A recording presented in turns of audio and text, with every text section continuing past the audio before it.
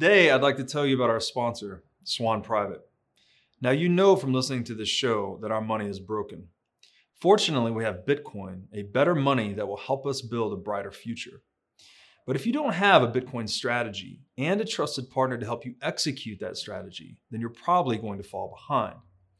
Now, I've known the Swan Bitcoin team for years. The Bitcoiners at Swan are mission-driven and have deep expertise and respect in the Bitcoin space. In my opinion, this is the team you want on your side. Today, I'd like to highlight Swan's Private Client Services division, which guides high net worth individuals and businesses around the world toward building and preserving wealth with Bitcoin. So visit swanprivate.com and learn how this concierge service gives you direct access to your dedicated Bitcoin advisor by phone, messaging, and email. Swan will guide you on complex areas such as self-custody, or you can choose to hold your Bitcoin through Swan with one of the largest US-regulated custodians. So, make your first purchase with Swan Private and get $100 of Bitcoin. Just tell them that I sent you. You know, an opportunity like this to build and preserve legacy-impacting wealth for your family and company will not likely be seen again in our lifetimes. Sign up at swanprivate.com today, mention Breed Love to your advisor, and get $100 in free Bitcoin when you make your first buy. Mr. Adam Back, Mr. Jason Lowery, welcome to the What is Money Show. Thank you for having us on. Really glad to have you guys. Glad to have you guys on. We've been talking about this for a while.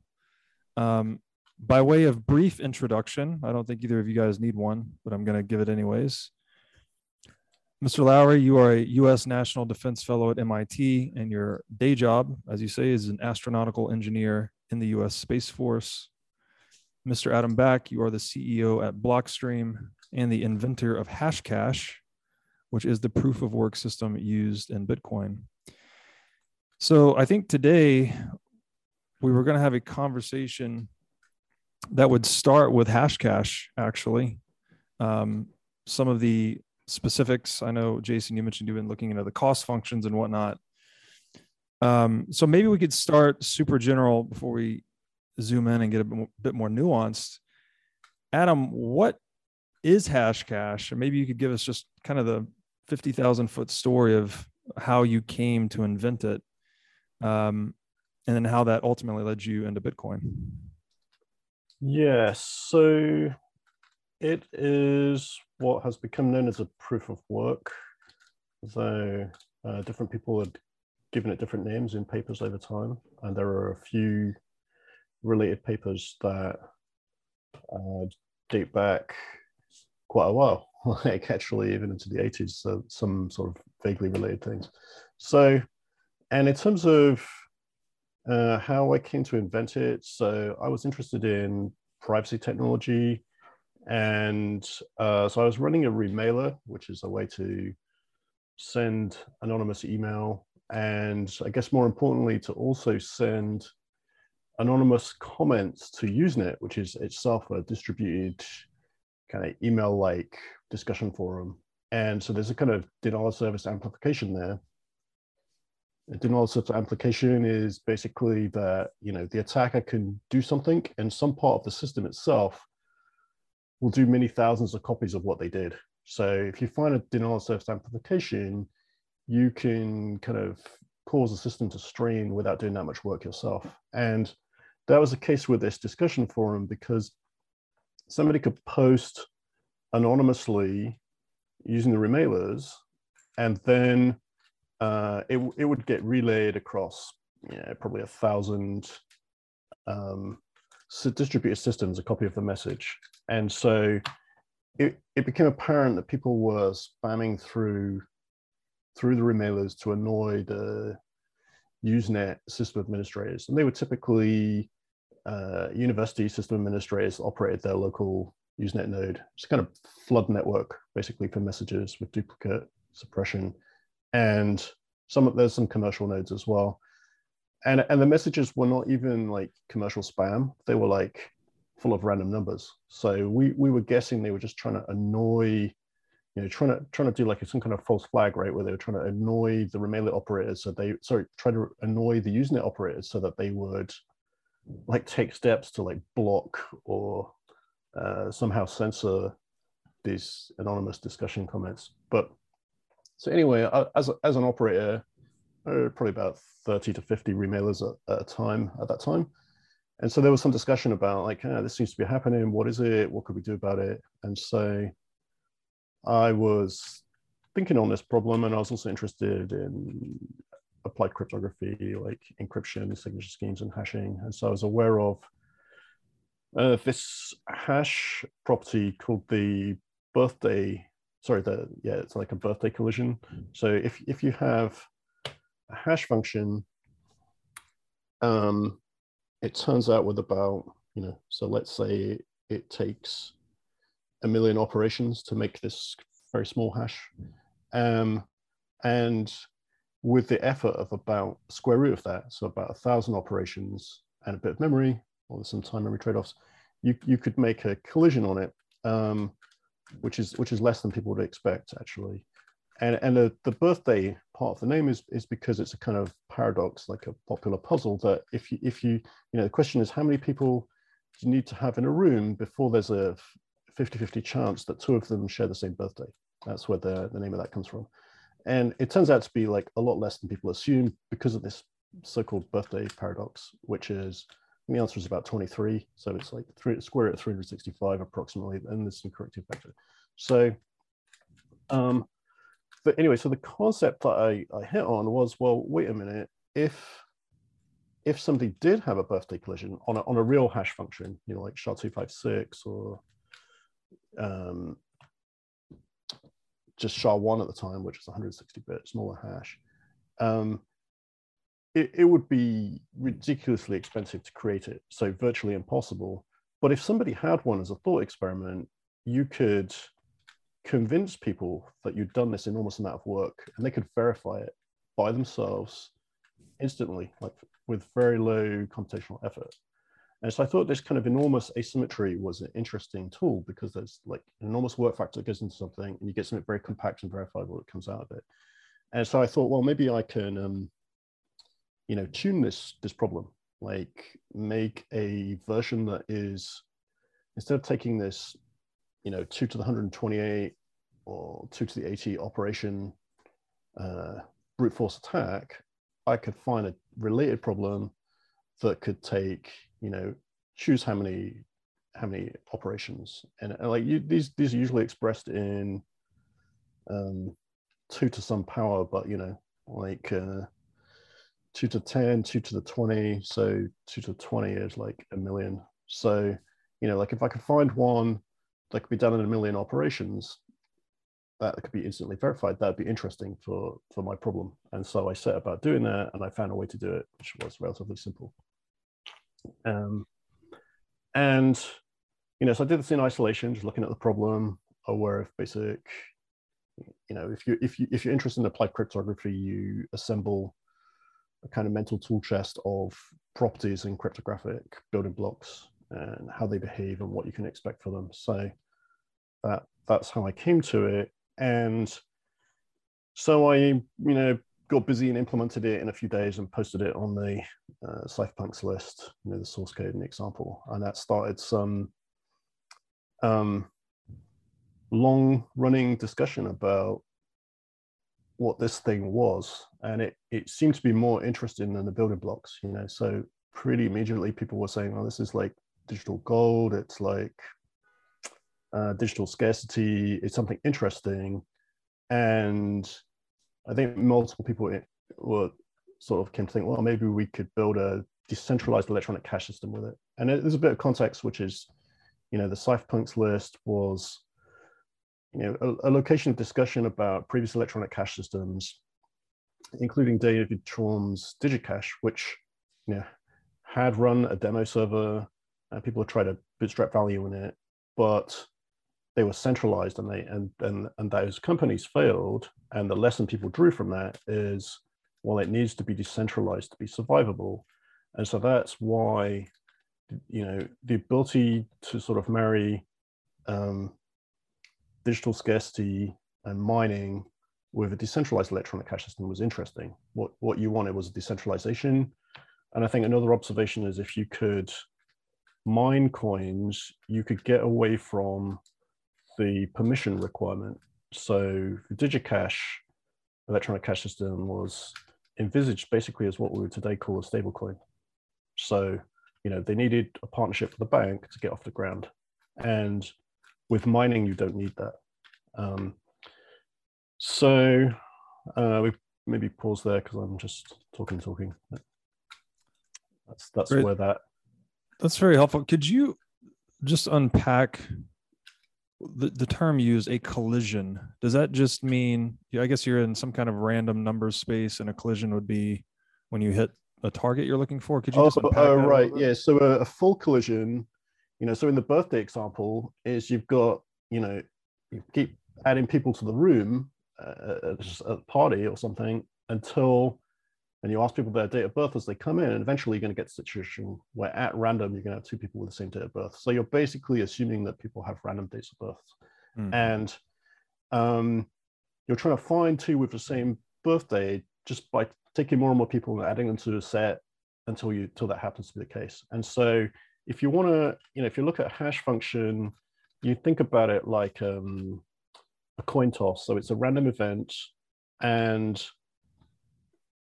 you're in a case of this 160-bit collision, SHA-1, you would take 160 coins and you throw them on the ground and you say, are they all heads? And of course, the chances are they certainly are not. It's a very low probability event.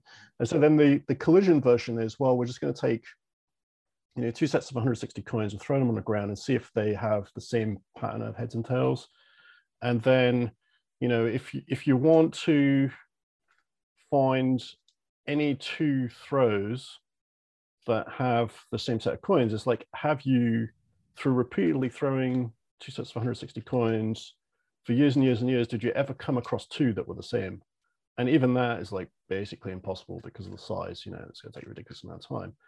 But that's the challenge, right? So you're going to write them down every time you throw these 160 coins in a massive list, and you just keep going until you find two with exactly the same set of coins. And that would be a collision. Now, in the birthday example with humans, the size of the set is sufficiently small that that's actually very easy. You can pull that off in a university class just about, right? Just ask around. It's more than 30 people in the class. Chances are that's the case.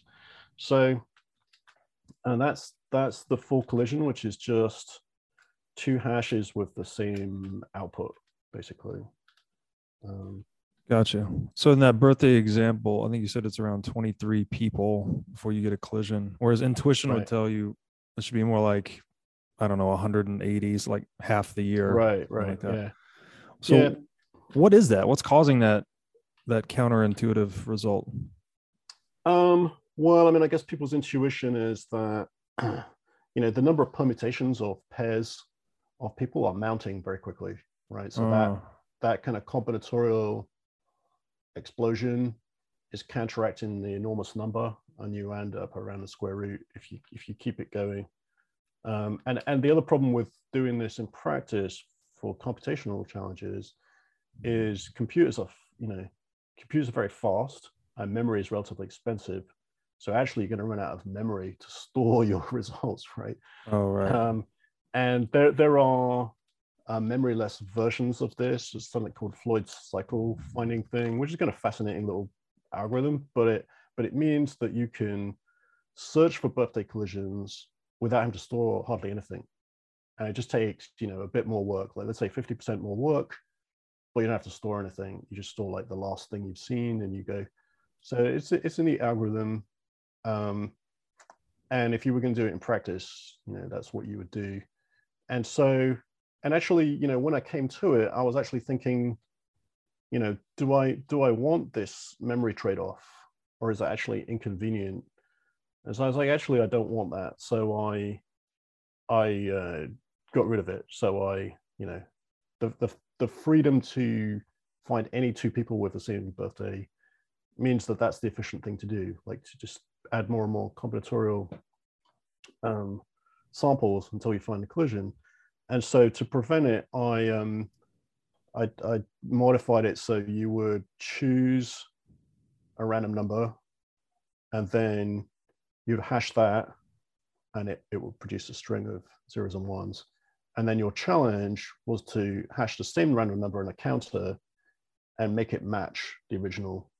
And to reduce the search space, I just said, well, it has to match in the first, 20 binary digits, or, you could change the difficulty. And Bitcoin is up in the like mid 70s to 80, which is pretty big, right? I mean, it's kind of crazy. So that was the difficulty adjustment, essentially. Yeah, I mean, I had the concept of difficulty adjustment, but it's kind of manual. So I was thinking, there's a usability question here, because Hashcash as a postage stamp, in effect, is not respendable. And you want, for sort of usability, you ideally want your computer to create it while you're composing the email, or to create it, afterwards. So you probably don't want it to take more than a few minutes for usability.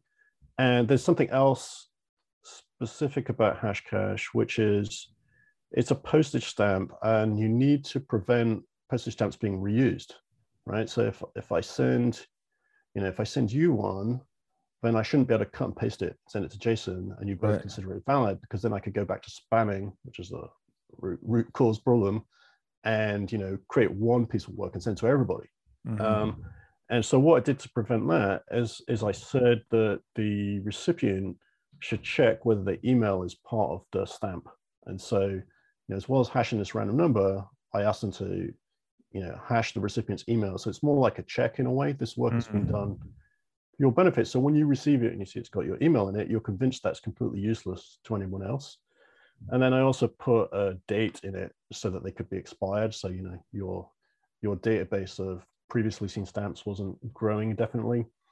And there's also a trick there, which is, I've got this kind of weird, this sort of hash and random number to prevent the birthday problem. The birthday approach. And so a couple of people later suggested changing it. So it affects in authentication schemes, you have like a challenge and a response. It's common phraseology, right? I'm going to give you a challenge. You have to give the password to get in. I'll give you a challenge. You'll solve this. And maybe solving it requires a private key in many systems. And so here the challenge is I make up a random number, and I do it myself, right? I choose my own challenge, and that's safe, it turns out. So I make up this challenge, random number, hash it, and then I try to find a solution. And there's no advantage, I could pick a different random number, and I have to start again. So I don't have an incentive to do that. And no random number is better than any other random number, because it goes through the hash function, which is itself behaves like a random number generator. But nevertheless, a couple of people observed. So Hal Finney, a name that people recognize, sent me an email a few years later saying, hey, why don't you use all zeros as the challenge? It should be, that should be good too, and it's simpler. Now you only need one hash invocation to verify it instead of two. And somebody else simultaneously, within a few days, sent me the same suggestion, this guy called Thomas Boschlu. So they came to invent the same thing at about the same time, but evidently they did. And so I thought actually that this approach might be slightly more robust, because, it's not completely implausible that there might be a special case. There's a concept in cryptography of sort of weak keys, where somebody might grind out an enormous amount of space and find that if you start here, you have a slight advantage, and you don't want that. So like generally, freedom to choose your parameters gives the attacker more, rope to play with. And so you don't want to give them any choices. And so if you give them all zeros, like, well, you've got one choice, you've got to collide with zero. If that's inconvenient, too bad, And so that I figured that was like actually potentially a little bit more secure. So I updated the software in the next major release and changed it to that. And that's what Bitcoin uses. And I guess most people don't know about the earlier version, because the new version is even simpler to think about, right? Because you're like, well, my challenge is to get leading zeros on this game. So I'm going to throw these coins on the ground, and I'm going to see, hopefully they land in a row, and I can see that, I need 20 coins to be tails or something. So it's more intuitive and easier to think about in terms of a game of chance, right? Interesting. So It's essentially this anti-spam tool was kind of the origin, but spam itself is such a pervasive problem in the digital world that it's now been used as like an anti-counterfeiting tool, I guess, in Bitcoin, right? We have money that cannot be counterfeit, which was, I mean, correct me if I'm wrong, that was the aim of the cypherpunks for many years, just to create a money that pure digital money with no counterparty. It could not be double spent, could not be arbitrarily inflated or counterfeited. Were you going to add something there, Jason? Yeah, I had a quick question. So you mentioned that you like this hash protocol because it was expensive, because it could be tuned. So how expensive it is can be throttled up and down. When you say expensive, are you thinking just strictly computationally expensive, or at the time did y'all envision what it would become, which is these massive ASICs sinking a lot of power into solving this cost function? So I meant computationally expensive, and I only published like the one version of it, but I went through multiple variants on the way to that. And so I mentioned one of them, which is, the memory, like how much memory should it require? And you could fairly, it turns out to be a little bit hard to make memory hard functions. People later tried to do that, and most of them turned out to be insecure. So I was lucky I didn't try that approach, or I might have had the same problem. But so there are different things you could throw into there. You could say, well, it should require a certain amount of memory and computation. Or another thing I considered is to throw in like circuit complexity, like an IEEE floating point requirement, something like that. And I resolved that actually it would be better if it was as simple as possible and actually standard as well. Like, so you could verify it with common, libraries and command line tools even, right? Just for convenience, but particularly it should be simple because you want there to be no advantage for the attacker versus the defender. And so if it's simple, then it's easy to optimize, where if it's inordinately complicated, somebody could throw a lot of smart people at it over a period of time and get an advantage. So that was sort of like simple in a way, like minimize the circuit size. And things like SHA-1 and SHA-256 are actually optimized for hardware simplicity in a way, right? They're supposed to be low gate count ways to hash, so they're significantly optimized in terms of circuit complexity. And I was thinking about like ASICs, or because anybody interested in computer science will know that ultimately hardware wins, and if something gets a lot of use, it will get optimized into hardware. I mean, into microcode and FPGAs and hardware.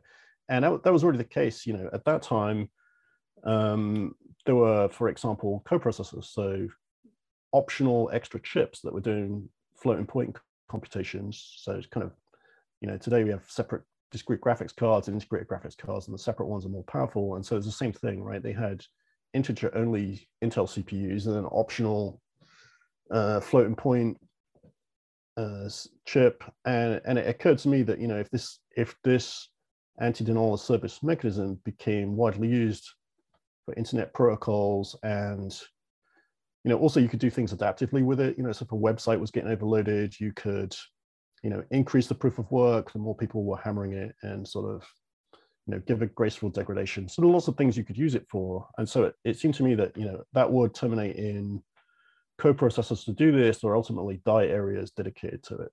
And so one of the considerations therefore was like, well, maybe it's not a good idea to throw an IEEE floating point into it, because that will make a complicated circuit, and you want it to be simple. And one other question. So you mentioned in your paper the importance of creating a cost function that is what you call trapdoor free. So I read that as not, you can't bake in some kind of exploit that people can take advantage of. And so right. Is the fact that it requires random number guessing and just that's it, this brute force method of solving it, Is that what makes it trapdoor free? Well, so I think the idea of trapdoor functions is old, older, like the RSA, like the public key cryptography, basically digital signatures and public key encryption, and those schemes have a private key. So I guess what I'm saying is most protocols involve two parties, like a challenger and a responder. And so if that's the case, typically the challenger can have an inherent advantage, which is, maybe only they can verify it, or they can create puzzles for free because of something about the way it's set up. And so, you could certainly construct variants of Hashcash that had that property.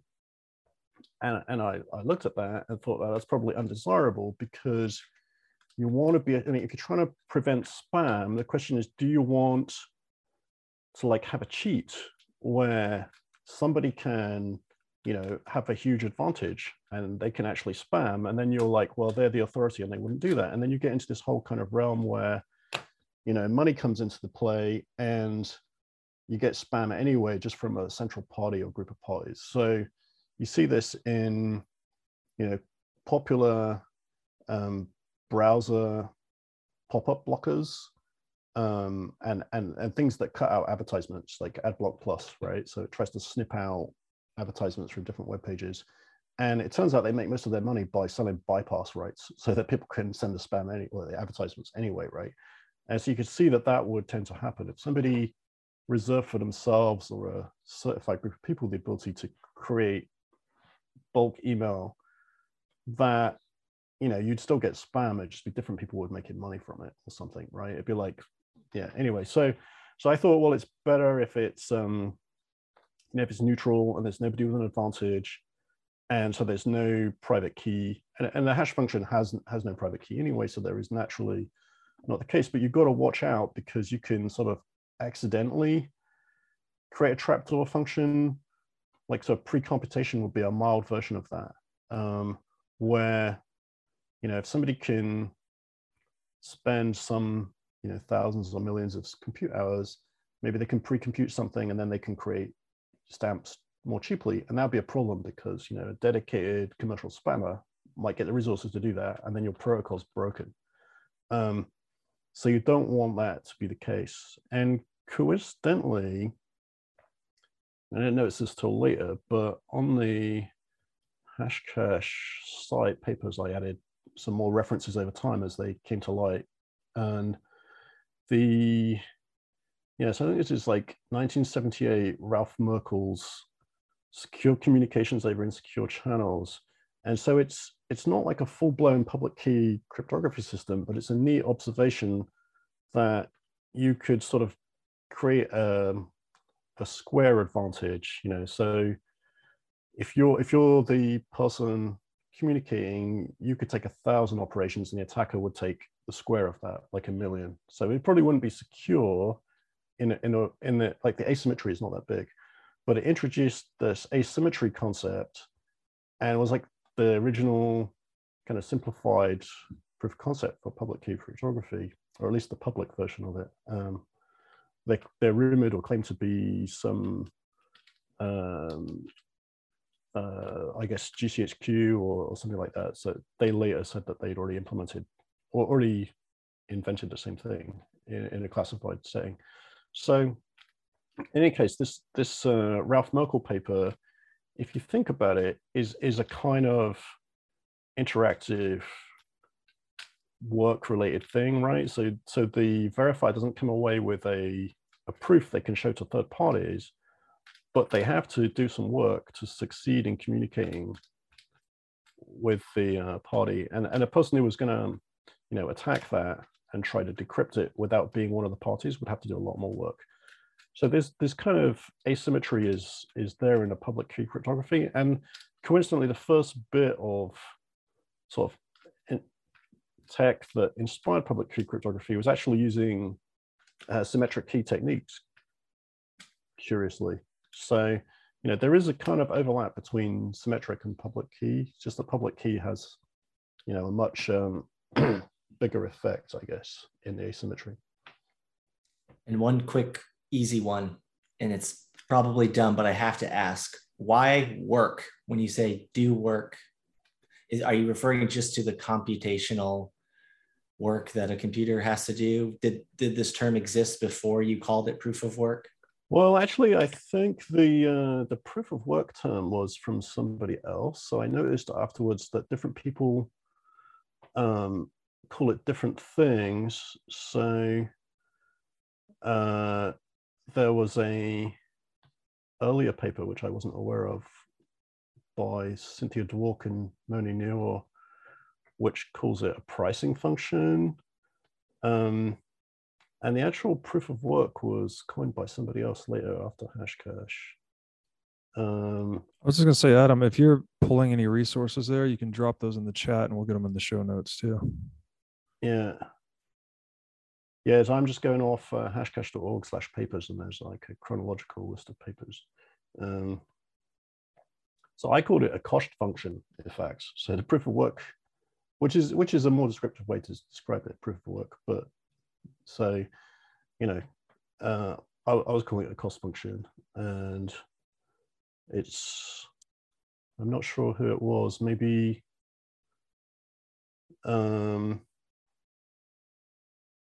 it might have been Jules and Brainard that called it work. What were they calling it? Anyway, it was somebody later, basically. So, but I think proof of work is a better term, so that ended up sticking, and that's what people call them. I think it's just noteworthy to point out that the point here is to impose a cost on some type of action in cyberspace, in this case, because you're using it for email. So whether you call it a pricing function or a cost function or proof of work, either whatever you name it, the point is to impose a cost on the person trying to do an action. Now, The question is, what is that cost? And it's some combination of computing resources, whether or not you choose to add memory or not, or et cetera, et cetera. But the base layer cost is energy transferred per unit time is power. I say all this because when I read this stuff, I think proof of power. I'm imposing you have to prove that you have the power to execute this action. I'm imposing a physical cost. And it's really noteworthy that your solution requires brute force to solve it. Right. Because then you could abstract your algorithm as a proof of brute force physical power. Right. Yeah. I mean, I guess the brute force comes in because you want there to be no shortcuts, and so and it's got to be non-interactive. So the non-interactivity came about because email is store and forward, and so you can't contact the recipient's mail client and say, give me a challenge and I'll send you an email, because there's no protocol for doing it. And in fact, there were some other uses of it that even more wanted to rely on that. So one was, these were just things that people found to use it for subsequently. And one of them was a kind of way to combat click fraud. So, people would get paid for successfully bringing a click to your website or something, right? And so then they developed the click fraud, which is somebody would try to fake a click. So they would make a bot to click on your webpage, and then the people doing the advertising, like DoubleClick and people like that, were concerned with how to prevent this click fraud, because that would annoy. It would be fake, and so it would become apparent that no real marketing value was bought, and then people would stop buying their services. So they wanted to make that complicated, and so some people tried to combat it by basically having the browser do some work, solve a puzzle, so that it will be more expensive to automate click fraud and also require more programming, I think was part of the point. Some of this click fraud was not that technically sophisticated. So yeah, I think the cost is a point. And part of the thought process with spam was, I had to sort of go back to the drawing board because it was intentionally anonymous and decentralized because, Usenet servers are all over the place, right? And as well as, the email case, the Usenet case was broadcast, so it had to be verifiable by anybody.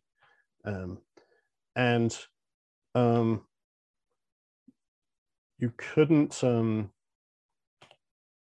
I lost my train of thought there. So while you're thinking, so if I can just kind of translate this down, people understood there was a way to impose some type of cost function a way to challenge, whether it be issued by the server or whatnot. The problem is, as you mentioned before, well, what makes that server the person that gets to choose to make that challenge function? So bottom line is the challenge function protocol itself is vulnerable to systemic abuse or exploitation, or able to give someone who controls it, who wrote it, who might have put a trapdoor in on purpose or not on purpose, enormous kind of control authority over this world, because you're creating a bouncer protocol in which you control the bouncers. And so how do you make that purely fair for anyone to use? You said there was no protocol for doing that. And so your aim was to try to kind of make one, but also make it non-interactive so that the client gets to choose the manner in which they challenge. So do I have this right? Is this kind of the right way of thinking about it? So I think the non-interactivity was because of the setting. So because the verifier was, thousands and thousands of Usenet servers potentially, and you wouldn't even know the set of them, right? So it just had to be a self-embodied demonstration that the sender expended some work, like electrical power cost, where some of the similar.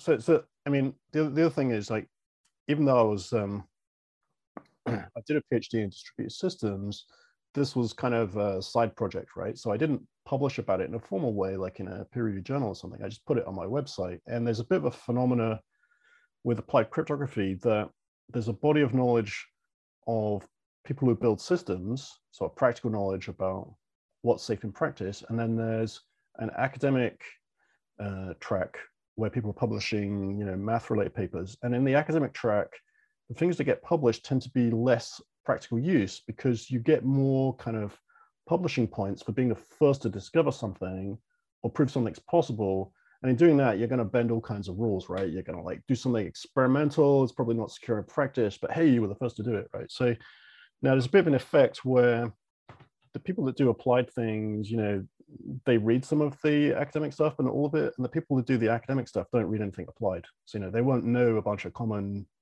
rules of thumb and what makes something practical and what people will actually use, so they won't know that. And so the one example as well, I hadn't read Dwork and Noyle's paper.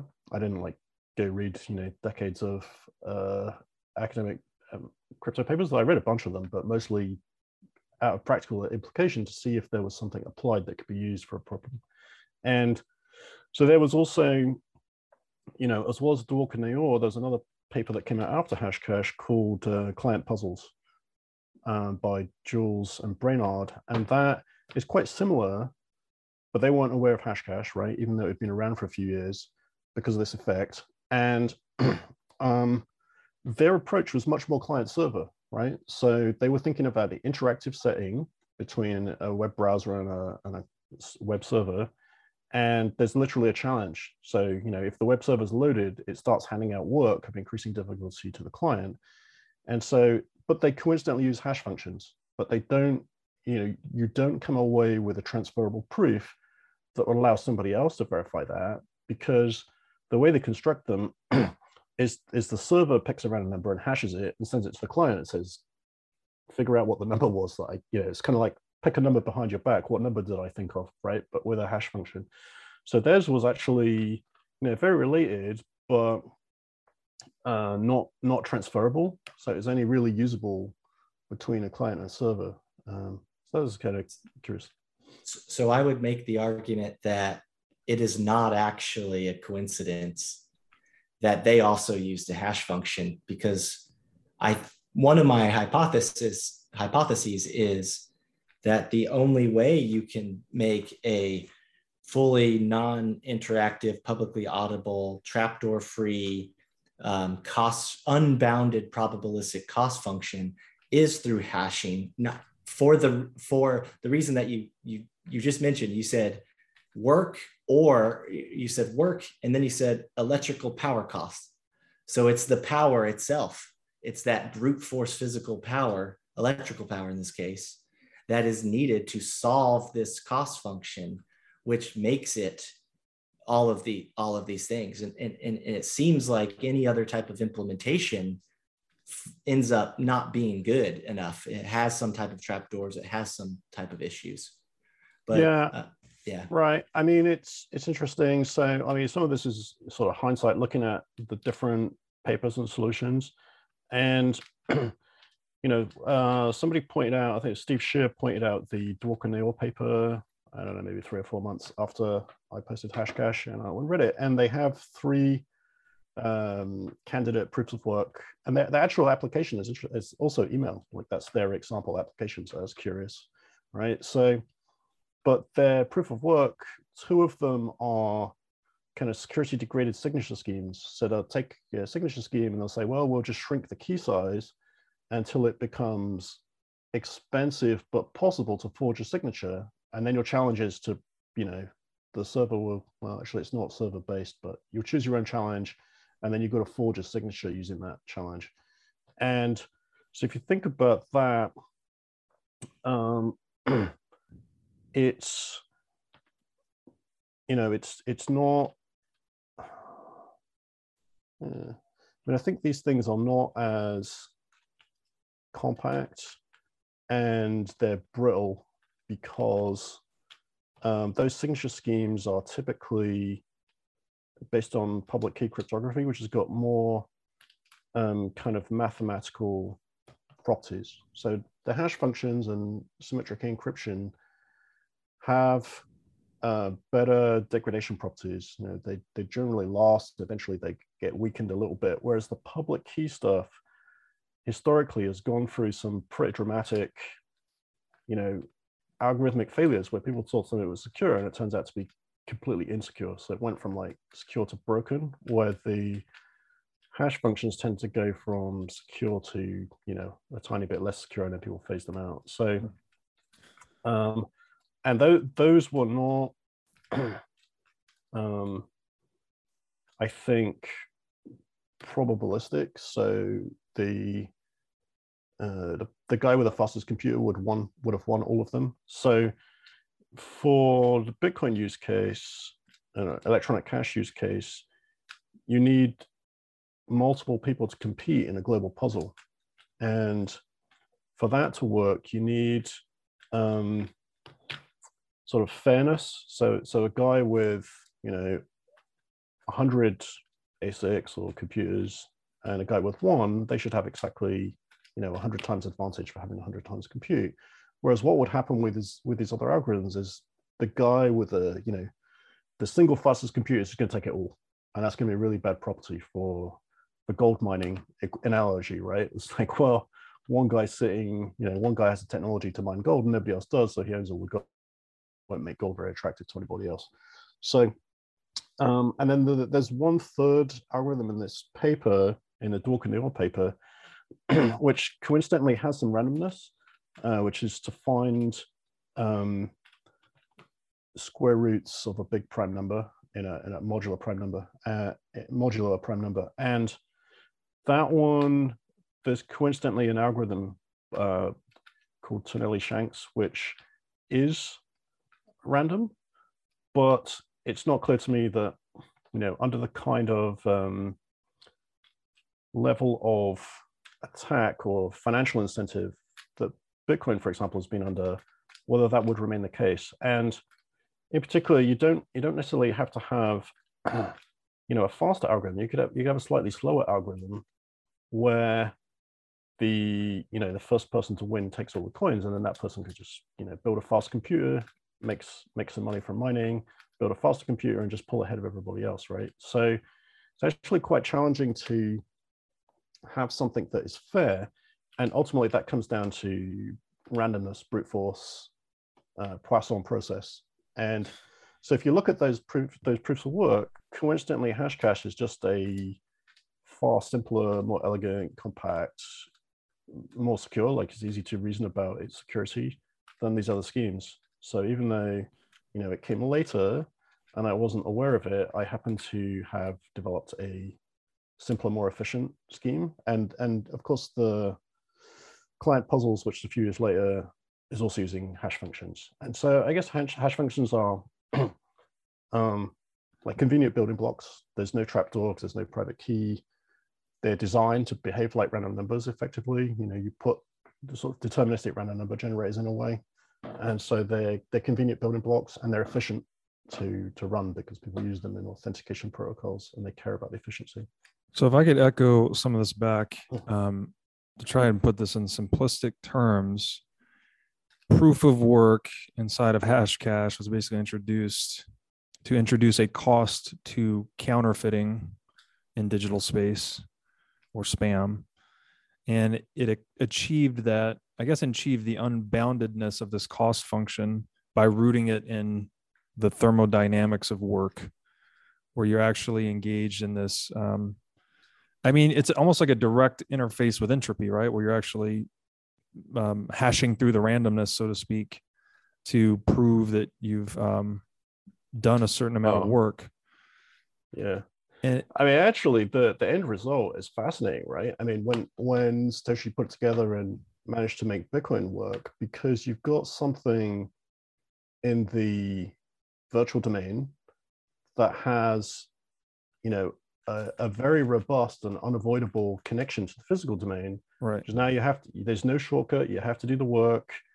It can, have this really strong connection to unavoidable physical or electrical work and expenditure from a protocol that doesn't directly know anything about the physical world, right? Bitcoin doesn't have any sensors looking at the physical world. It's not aware. It's very, it's clever and it's intricate, but it's in like AI terms, it's very dumb, right? It does something very specific repeatedly, and yet it has this really strong connection to physical energy expenditure. It's like very interesting side effect.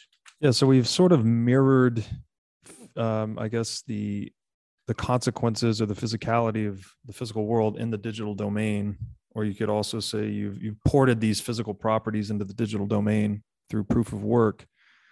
When did this dawn on you how impactful and important this innovation would be? Was it not until the invention of Bitcoin, or did you know you were onto something really big earlier on? Well, it seemed to, there are certain things that once they have been pointed out, seem to readily occur to lots of people. And it seemed to be a bit like that in a sense that, I posted it, Hashcash, on the cypherpunks list. And, this is an audience that was very interested in electronic cash, right? That if you'd asked them which single privacy tech problem they would think the most valuable to solve, a deployed electronic cash would be it. That was their holy grail protocol, and it was very difficult. And all the systems that have been tried so far were centralized and had failed. And so, they had that in the back of their minds. So they were maybe more prone to spot this than, general population on the internet. But nevertheless, it seems to occur to multiple people that something about these postage stamp and the proofs was like digital gold or digital scarcity, and to draw the connection that, well, maybe we can use this to solve this long-standing electronic cash problem that nobody managed to solve. And they've recognized from a few years before that central part of DigiCash's failure was that it was a single central database, basically. And people had written about, it needs to be broadcast, it needs to be decentralized, but the proof of work seemed to be a new key part of that, and to occur to lots of people. So, I think probably within the space of a week, half a dozen people had recognized this independently and were talking about it. But then it was difficult to make that work in a decentralized fashion, I think. And what was that missing ingredient or combination that Bitcoin got right that Hashcash didn't have in place? Yeah, I mean, I think, more than Hashcash, just decentralized electronic cash. To build that using Hashcash, the missing piece, I think, was let's put it this way. By about a year later, there were two candidate designs by Nick Szabo and Weidai called B-Money and BitGold, the opposite order. And those protocols, they were both using Hashcash, but they weren't really implementable because I think the problem was they had no way to adjust the difficulty to say how much work it should take to create a coin. And so, like Weidai had groups of servers like supernodes and humans that would, I don't know, like take a value judgment. And so those guys look like a monetary policy committee, not good, right? And they're making a human judgment on something like what would be a good number, right? And they could change their mind. And they could say, well, we're just going to choose, my idea was, well, it's just, just as a straw man, like, what are we trying to do here? It's like usually a part of the problem is like defining the problem. And I was like, well, this is like a stable coin concept, actually, right? It's like, well, you could just, every 6 months, you could buy $1,000 worth of, the most efficient computer piece of hardware and benchmark how many coins it can mine. And now that's your basis for your difficulty. But again, like the compute, the protocol can't measure that, or not easily, right? And so that was a sticking point. So I think in a way, the problem statement was the mistake, that we or I was at least thinking about it in terms of how much of achieving like $1 stable price, right? Of conversion from electrical energy into coins.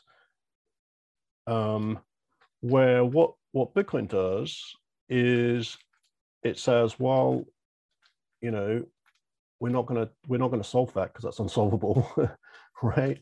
And it says, well, the protocol will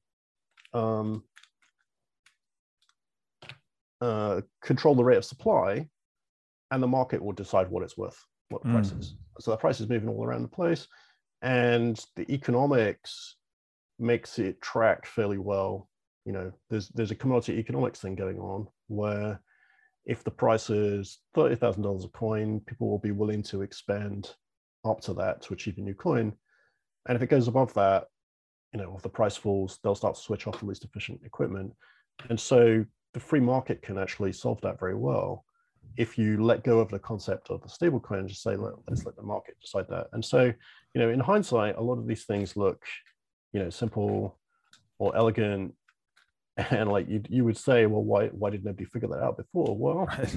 I don't know. Like nobody figured it out. And hindsight's 2020, right?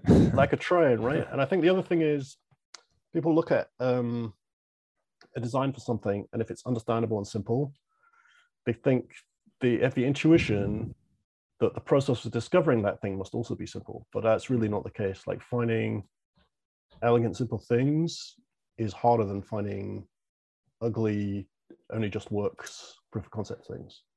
Right. Yeah. The idea of exploring a design space, there's usually one high point that you're trying to get to and nearly infinite suboptimal points, let's say. What is that? So the unsolvability that you just described there of this dollar stable coin, is that essentially what Luna and UST just went through? They just relearned that lesson that you can't do that algorithmically? Well, I mean, I guess they tried, but so maybe that was too strong of a statement. But you know, they had benefit of Bitcoin, right? Or you know, some concepts. So, but I mean, I think the actual design was flawed in a few ways. It just you just end up assuming that markets have properties that you can't rely on. So basically, that prices are continuous, and that there will always be a buyer. And in real life, you know, as we've seen, you know, people have seen through multiple financial crashes, there can be basically no listable price. Like the market just breaks down and nobody's buying anything. So what is the price? It's like kind of undefined. Nobody will buy at any price or no sensible price. And of course, it's also dependent on human confidence, and in particular, that stablecoin attempt has some collateral and then some stable coins. And once the collateral value fell below the stablecoin value, it would be apparent to everybody at that point that, well, wait a minute, you know, the last person out is going to lose money. And then you don't want to be the last person out. So everybody just panic sells, right? Like concept of value or it recovering is gone because you can see that it's already doomed. And at that point, it just, you know. So would you say then the key to the decentralization of Bitcoin was substituting in this difficulty adjustment that targeted 10-minute block times rather than a dollar value? Yeah, I mean, well, to fix the supply curve, and you know, I guess you know, some things about Bitcoin are parameters that, you know, you could look at and say, well, what if the supply curve was different? You know, what if it doubled every 5 years instead of every 4 years? Or what if there were, you know, 42 million coins instead of 21? And like things like that, you've got to assume that it would have either way, as long as there were, you know, sensible, not like hyperinflationary stuff. Actually, that was one of the kind of mental sticking points with using Hashcash as a basis of electronic cash, was that people's intuition was that it was going to hyperinflate because you had a protocol to print money and computers get faster, like rapidly, Moore's law, right? And so, you know, their assumption was this is interesting, but we're going to have a hyperinflationary problem, and that might make it impractical. But I think that was probably, you know, not very well thought through kind of initial reaction in a lot of ways, because, you know, if you think about second order effects, people are not going to hyperinflate it because it's going to become uneconomical. And so the, you know, just profit motivations would actually stop that, I think, if you solve the rest of the system. Interesting. We're right at an hour. You guys want a 5-minute break, or do you want to keep going? You keep going. Yeah, I'm good. I've got a couple questions. Okay, go ahead. That I think can. Okay, so speaking of things that readily occur to people once you point them out, that are simple but hard to discover. So if we back up a little bit, what we are fundamentally talking about is how to harness, how to impose a cost on belligerent activity in the form of systemic abuse or exploitation of software. So Mr. Back started thinking, okay, well, how can I use this to solve denial of service attacks or email spam, which is what email spam is. Okay, that is systemic abuse and exploitation of a rules-based order we know as software. You mentioned they could use it for false flags. You mentioned they could use it for click fraud. You mentioned they could use it for, or I guess I thought you could also use it for like Sybil attacks. You can use it for, you can use this prohibitive cost function to defend software against all forms of systemic abuse and exploitation. And so it didn't take long for people to realize, oh my gosh, this could also solve the main thing, the main systemic exploit of internet cash as well, because internet cash has all sorts of issues, centralization being one, right? You have to trust your intermediary not to exploit the system for their own benefit. And of course they're going to, if you create this cash thing that makes them rich and keeps them rich if they continue to exploit it. So fundamentally, what we're talking about here is a mechanism through which you can defend software from systemic abuse using brute force physical power, real world brute force physical power in the form of electric power. So when we say work, it's kind of a misnomer, because as a, the physicist in me says, well, work comes from when you apply a force to displace a mass. But we're not talking about work. We're talking about charges across resistors. So there's no mass involved in the software. These are abstract concepts that are floating around. But you can still use brute force physical power. You use it without mass. And how do you do that? Well, charge across resistor, electricity. So if you exert energy over time, that's still power. So just like you can apply a force to a mass to displace it, you can also put a charge across a resistor right? You have created joules, and then that partition per unit time is power.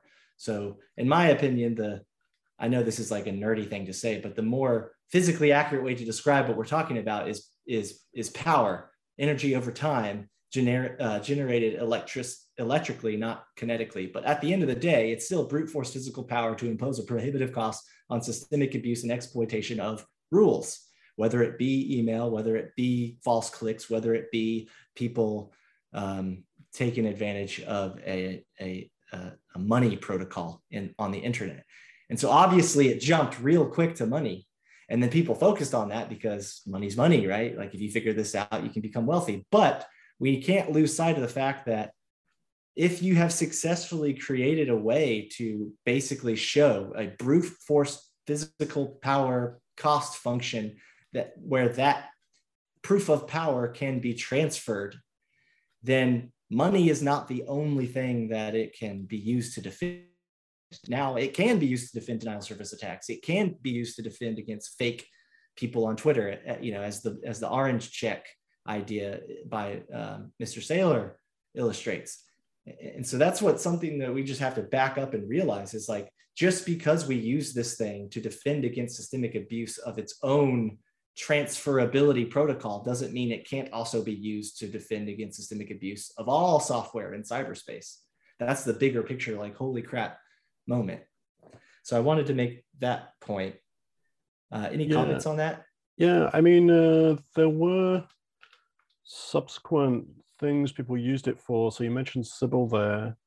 And again, from privacy services. So there were attempts to make a sort of pseudonymous email system where you would register and get an email address that you could receive email at. And then there's the kind of namespace. So ultimately it came down to a namespace like DNS or something, right? That if there's no cost to reserving a name, somebody's going to name squat. They're going to go in there and they're going to take all English words, and it's going to be a lot less fun for anybody else, right? And so one of the people doing this had the idea to require a pretty big stamp, not so a minute or two, but like a few hours worth of stamp per registered email or per domain name that you would get. And I mean, that's a little bit interesting, because you see that some scarce things in the internet protocols end up having value, like IPv4 IP addresses. They're limited, and so they have a resale value. There's an advantage to being on it. I mean, IPv6 makes that less critical, but and the same for domain names. I mean, domain names transfer for a lot of money. Of course, they're not standardized. There's sort of some human desirability, but nevertheless, the idea that you would be able to throttle the interest to name squat is interesting. Yeah. So yeah. Well, I was going to say, it seems like the bigger picture challenge here is, okay, let's say we can create a zero trust and egalitarian brute force physical power function. Let's assume we can somehow convert that into some abstract digital object, some stamp, and you're not really stamp in this case. Now a coin would be better because you can transfer it. But how do you, in your example with like Bcash and other systems, okay, well, how do you manage the control structure of that transferability itself so that that control structure is also not systemically abusable and exploitatable? Printing money is an issue, centralization is another issue. So what Bitcoin succeeded at is, because it seems like everyone knew that this was like something that could be done and would be valuable. The riddle is, how do you instantiate a zero trust and egalitarian system, something that is invulnerable to systemic abuse or exploitation, or sufficiently able to protect against it, that establishes the control structure over that transferable work. And that's really the beauty of Bitcoin, is it takes your idea of some type of proof of power stamp that can be transferable, but then it imposes a systemically non-exploitable, non-abusable, non-trapdoor control structure over that stamp in order to ensure that no one gets some fair advantage. And then that's the beauty, because just like you can use this to defend, to prevent against denial of service attacks, or you can use it to defend against all these exploitations.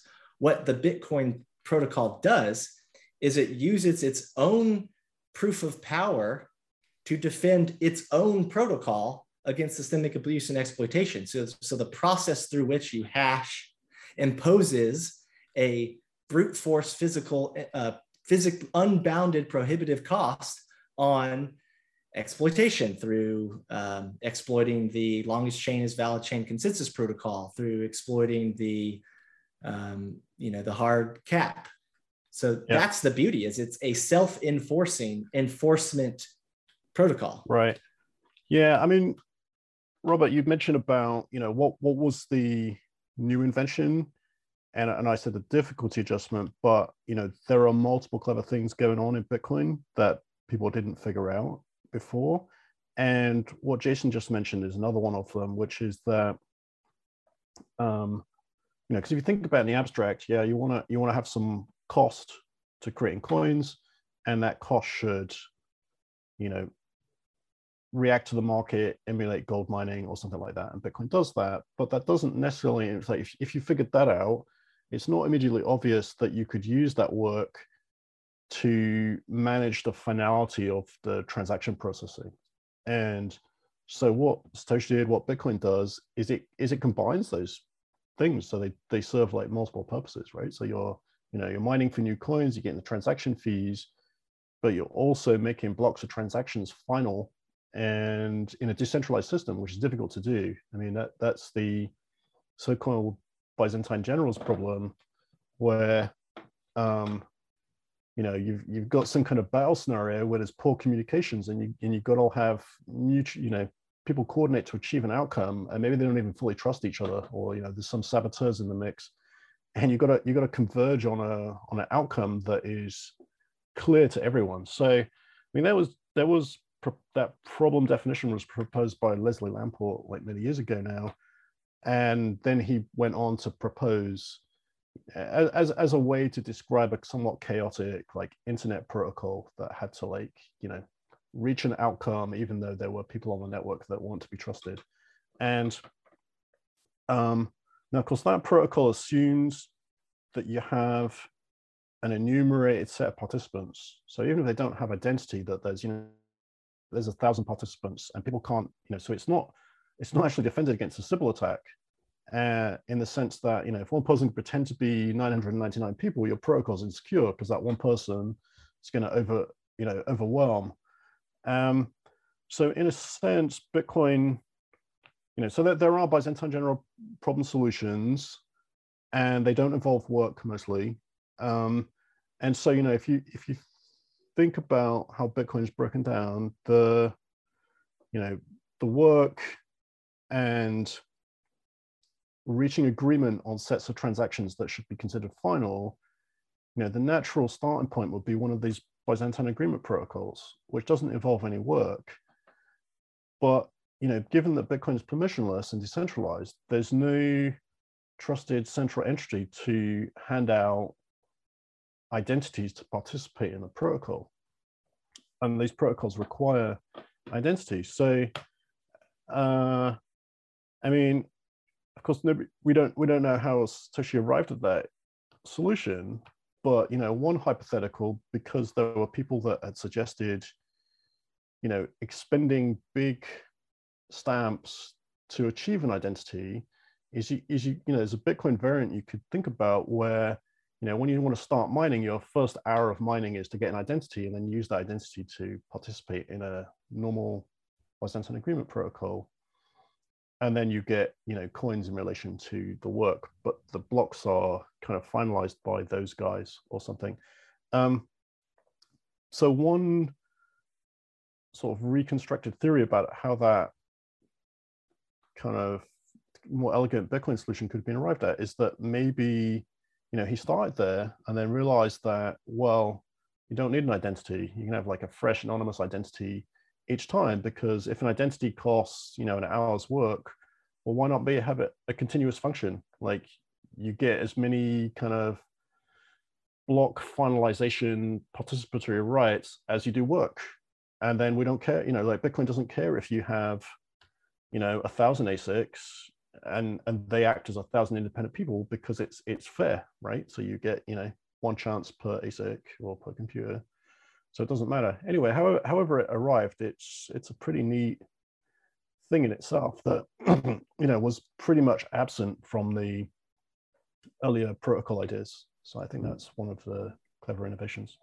So to try and, I guess we talked about this a little bit offline, Jason, but I'll try to unpack some of this. You made the point that rules are inherently inegalitarian in the sense that, and we're talking about man-made rules specifically here, that there are rulers, right? People that are enforcing the rules, and then there are the ruled, people obeying the rules. And you made the point that requires trust on both sides. You have to require trust in the rulers not to be corrupt or not to apply the rules unjustly or bend them or twist them to their own self-interest. And you also have to have trust in the ruled, that they'll be obedient, play by the rules, et cetera, et cetera. And it seems like the only way to get past that inegalitarian nature of man-made rules is to root the rules of the system in something beyond the control of mankind, perhaps. And that's where I think proof of work is kind of that gateway. In a way, it just forces you have to prove the expenditure of energy to earn the commensurate reward, whatever it may be. Is that roughly correct? Because if so, that's where, this is why I think Bitcoin is such an apolitical thing. I know politics is kind of a muddied word, but in the sense that we have rules now that we don't need to fight over. You don't need to fight over the rules of the Bitcoin protocol. They sort of have become ossified over time, where, there's no point in trying to have a political dispute about 21 million, for instance. Like, you can do it. You can go out and spend all your money, whatever, but it doesn't seem like it's a viable attack vector on Bitcoin at this point, if that makes sense. Yeah. So I'd love to hear how that fits. If you think about it that way, Adam, and I'd also love to hear how that fits into your overall thesis, Jason. Well, I guess it's effectively another emergent property of Bitcoin, right? So people will say, don't trust, verify, but the point is that I guess unusually about the Bitcoin protocol, it's not client server, so there's no kind of trusted server that can create a challenge and solve it at lower cost. But beyond that, it's a very verified protocol. So usually with sort of access control protocols, there's a decision like policy decision server or something, right? And your task to get onto this VPN is to answer the challenge response, and then this gateway computer will let you in. And so, if you can hack the gateway computer, you can get in without the challenge response, right? And computers are really hard to secure. And so one thing that is somewhat unique about Bitcoin is that you're not really asking any gateway computer, you're asking the whole network of everybody, right? So you can't hack the whole network because it's like too much, it's everybody. So the fact that, there are hundreds of thousands of nodes verifying this protocol makes it arguably the most secure kind of challenge response or proof-based protocol ever developed, right? Because anything else with a authentication or something, you've got two ways to answer it. One is, you have the private key and you prove that you're authorized to get onto the system, or you hack the policy point and you get in anyway, right?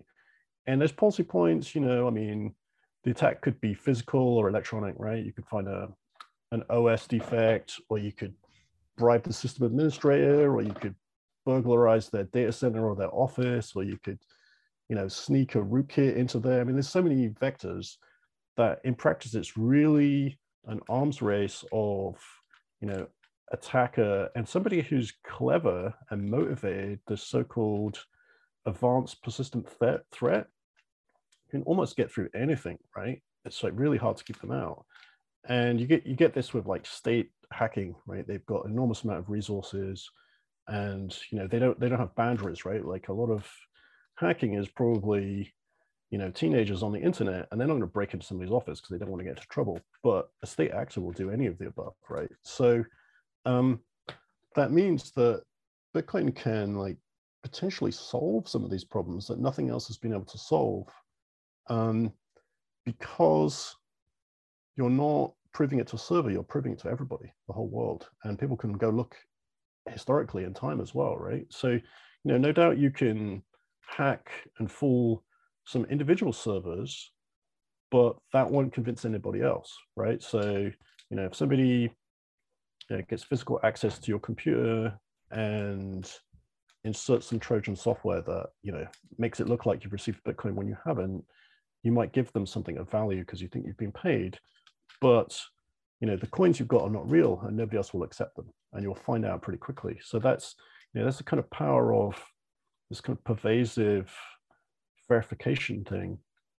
So in some ways, that it's not talked about that much, but that's like pretty interesting and unique thing about Bitcoin. And of course, once you've got bearer electronic cash, which is what Bitcoin is, you have an incentive to secure it, because if you leave the private keys for spending coins on a computer, now that computer could be attacked, right? And so it finally gives a proper incentive or bounty for people to care about, like, for people developing software and hardware systems to really care about,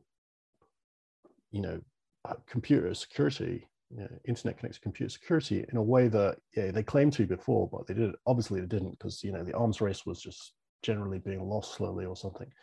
So now that people have a reason to care, I think actually host security is improving, like at least for devices designed for this, like hardware wallets, so you get more air gap control systems and things entering more widespread use. So that's interesting as well. Now I'd like to tell you about a great new Bitcoin show on the scene that you've got to check out. Brought to you by Swan Studios and Bitcoin Magazine, this show is Hard Money with Natalie Brunell. Natalie is an Emmy-nominated journalist bringing unparalleled experience to the Bitcoin media scene. And personally, Natalie is one of my favorite voices in the Bitcoin space. Each week on Hard Money, you'll get the top headlines of the week with analysis you won't find anywhere else. Hard-hitting interviews with amazing guests like myself and other top minds in the Bitcoin space. And the show will take you directly into the lives being changed by Bitcoin all over the world. Check out Hard Money at swan.com/hardmoney. Today, I want to tell you about our sponsor, Crowd Health. So, how does health insurance work? You send an egregious amount of money to an insurance company. They hold it in a pool of depreciating fiat currency.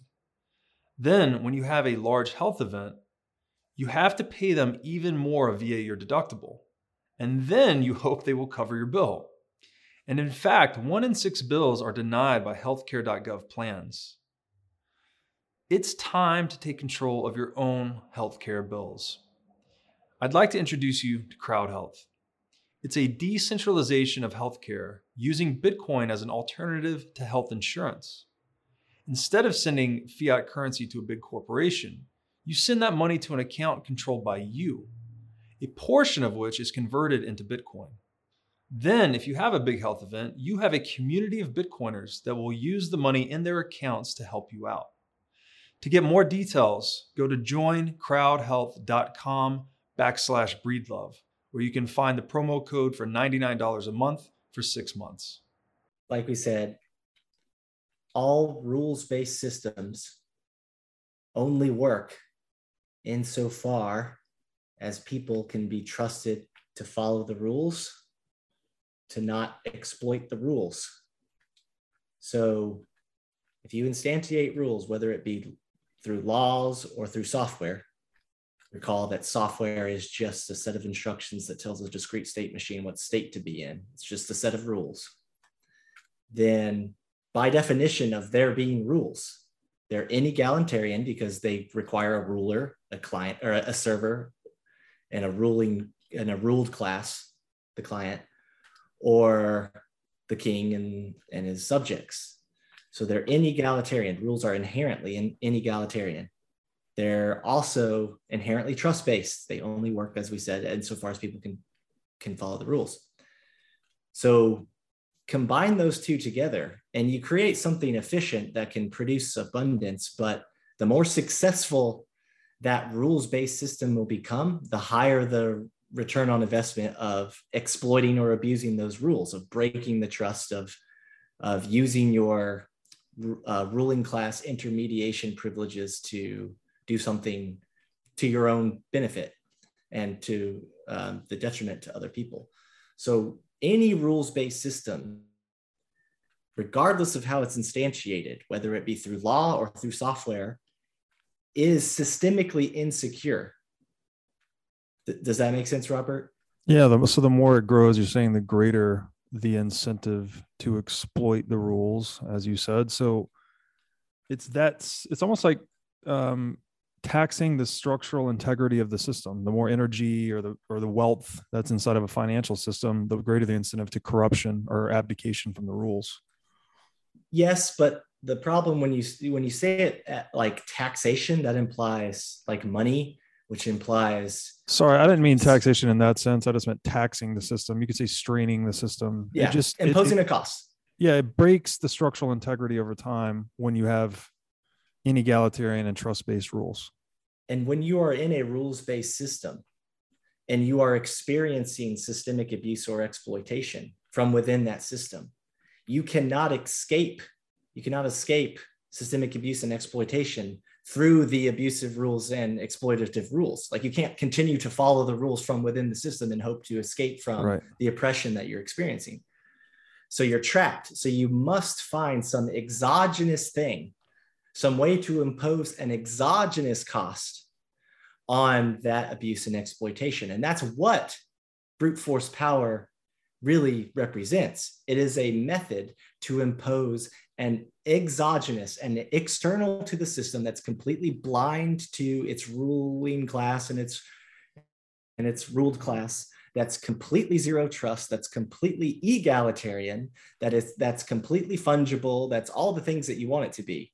You use that to impose a prohibitive cost on the people who are abusing you or breaking the rules or blah, blah, blah, blah, blah. And so that's what the concept of enforcement represents. Enforce, brute force physical power, right? If they're breaking the rules, you impose a prohibitive cost on them. You tax them through that cost. Does that make sense?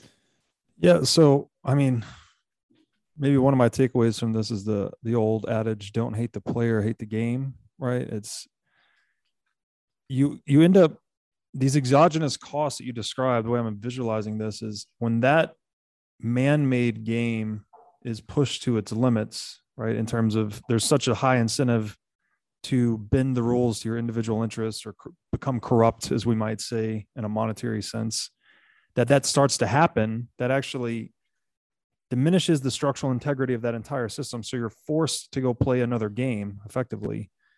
And that when you play that all the way out, you end up playing the game of nature itself, which is, hey, energy cannot be created nor destroyed. There's gravity, these other things that we, at least here on Earth, can't do much about.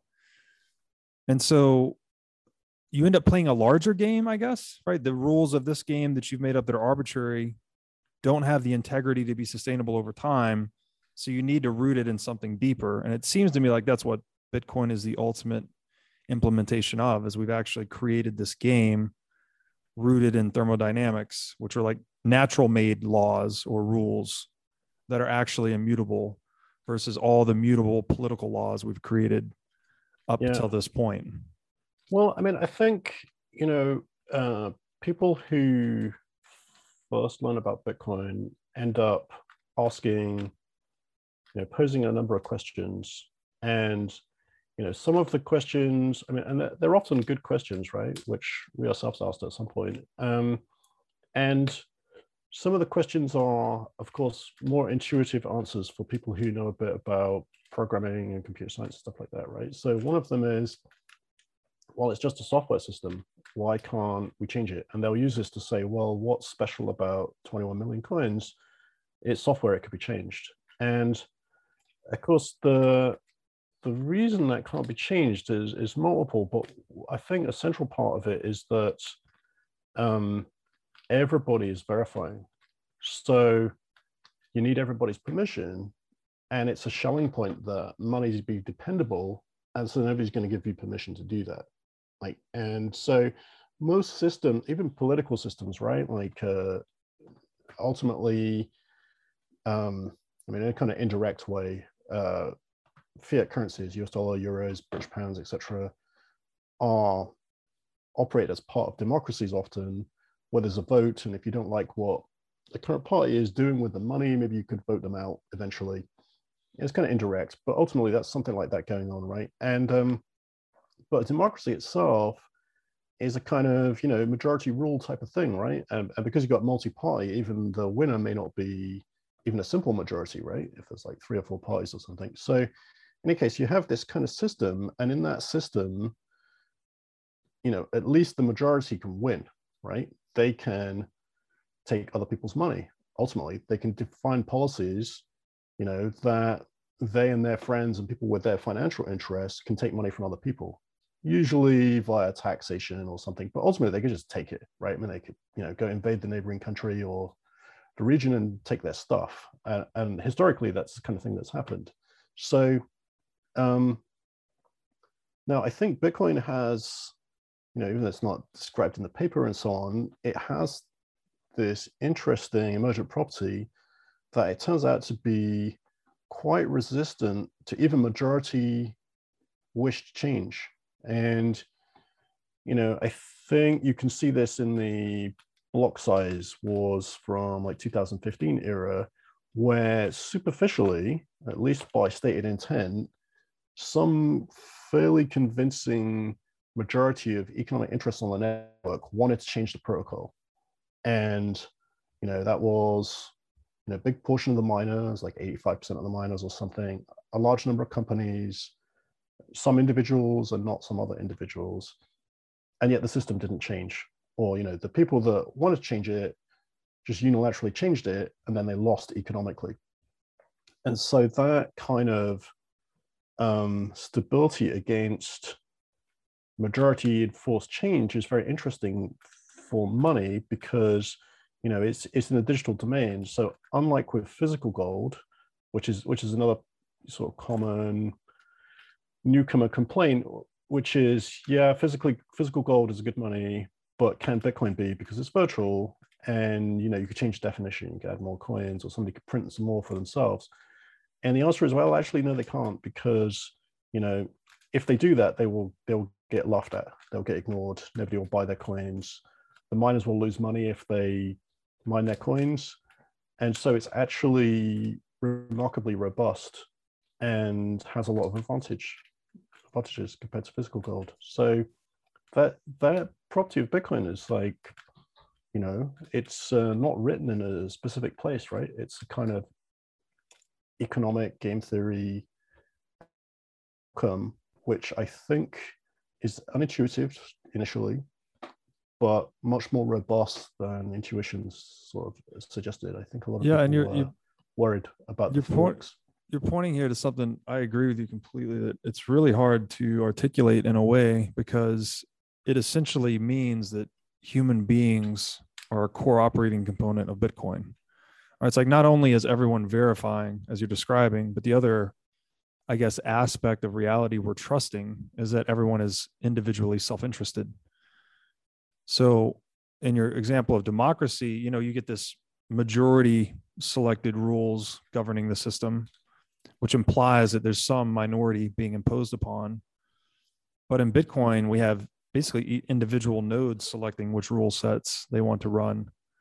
And that's all choice, right? There's no imposition at all. You can go and run whatever version of Bitcoin you want. And so you get this, I guess, a naturally emergent Schelling point is the best descriptor for it, but that's pretty esoteric for a lot of people. But it leads to this presumably unbreakable 21 million motif. That's really interesting, almost religious in nature. Yeah, I mean, you could see it in kind of resource wars, right? So jump a bit into Jason's area of expertise, and he can like elaborate. But you know, there've been a lot of resource wars historically, and so you know, some kinds of military adventurism have involved trying to track down caches of physical gold that have been mined and seize them, right? And you know, if a particular country had a lot of gold and mined it and culturally valued it, then you know, Spain can go and invade them and take it, for example, right? Historically. And with Bitcoin, I think that's a lot harder because it's you know, that's a bit like changing the rules or something, right? So you know, of course you can try to go grab private keys, but that's harder to achieve, and you can't change the rules the same way that you can in a physical domain. So yeah, I think there's some unique advantages, which is in the physical world, you can sort of take resources one by one, right? So an empire that built up by invading and forming alliances with more and more countries, like the British Empire in its day, you know, invaded countries one by one. They didn't invade them all at once. Where I think with Bitcoin, if you want to overwhelm the network, you have to, it's not, you know, you versus one guy, it's you versus everybody. And, you know, even then you're probably going to lose, you know, if it's literally you versus everybody. So it seems to be a more robust and stable kind of ownership tracking mechanism than what came before. Can I talk a little bit about resource wars? Please do. What's the first resource war? Resource World War #1 was what we talked about on one of my podcasts with Robert, was 4 billion years ago. So to live is to exert brute force physical power to claim resources and to defend your access to resources. So the first life was nothing but a bubble that was able to subsume particles and defend those particles against the chaos and entropy and the harmful external forces of the environment it was in. And then just life figured out how to do that at higher and higher scales. It's able to capture more resources, to build stronger defenses for that, and to go around and eat other resources and scale. So this brute force physical power projection game is demonstrably effective at capturing resources. And then if you can use those resources effectively, expanding your presence as life on this planet. And so to Robert's point, this is like the law of nature, right? An object is only owned insofar as a living creature is willing to project power to claim that object or to defend their access to that object. So 5 billion years ago, if a rock was sitting in the ocean and there's no one claiming access to it, nothing alive, it wasn't owned. It was only until, animals would fight over territory or fight over a mare or fight over this food that animals began to perceive what ownership is. And what we are perceiving is nothing but brute force physical power to defend one's access to the thing. So the concept of ownership itself is tied deeply to this concept of power. Objects obviously also are imbued with matter called energy. So if you create or instantiate some abstract digital object in cyberspace, but it's not imbued with energy, and there's no mechanism through which people can project power to claim ownership of the thing, then it's neither real, nor is it even owned by how nature defines what ownership means, how we can empirically validate that nature defines what ownership is. Obviously, there's also the fact that there's non-fungibility, right? So if you want to create an object or a resource in digital space, you have to make sure it doesn't appear in two positions at one time. In the real world, this is trivial. I know by observing this pencil that it doesn't exist in a second position because I know it's physically impossible for it to exist, at least insofar as we understand physics, in another position. But if you instantiate an abstract digital object in cyberspace, it's an abstraction. There's no limit to the amount of positions that it can have. So you also have to figure out how to make this object not appear in two positions at once. Some people call that double spin. Some people call that non-fungibility. Whatever you want to call it, all it really means is how do you instantiate something that we perceive as an object in cyberspace that can't exist in two positions at once. And then there's the last piece, and the piece that's, the military guy understands, but a lot of people don't, which is, okay, we can create an object. We can instantiate what we abstract as an object in cyberspace. We can imbue it with matter, like energy. We can make sure it's non-fungible, so it can appear in two positions at one time. And we can, and by the way, it follows it's slave to the law of conservation of energy because it requires energy to change that position. So we're like making this digital object behave a lot like real world objects. What people forget is that ownership piece. That object is only owned insofar as people can claim, insofar as animals can and project power to own the thing. And the reason why animals do that is because that is secure. That is not vulnerable to abusive rules, to exploitation. That is fair, ruthlessly fair. It's so fair that it's perceived as ruthless. You go look at a tablespoon of single-celled organisms and it's a bloodbath. I just watched Prehistoric Planet, and like every episode is a dinosaur eating another baby dinosaur. This is nature. This is brutal. This is how it works. Okay, this is how humans came to be. And then in our infinite, what would you call it? Ego, right? We thought that we could change the rules of ownership of property, that it would be far less wasteful and far more efficient to instantiate rules to govern the state of ownership and chain of custody of objects we call resources. And every time any society believes that rules and rules alone are sufficient at defending people's access to their property, they're proven wrong. Okay, every time, 6,000 years, we can see this. And so what's the solution to the systemic insecurity of rules-based ownership protocols? Brute force physical power, the same thing that nature's always been using. So then we reinstantiate this brute force physical power protocol to govern zero trust and egalitarian and non-systemically abusable access to objects called resources. And that's what we perceive, and that's what we ostensibly call war. War is the same thing nature does, projecting brute force physical power to claim ownership and defend access to the things that we want to claim that we own.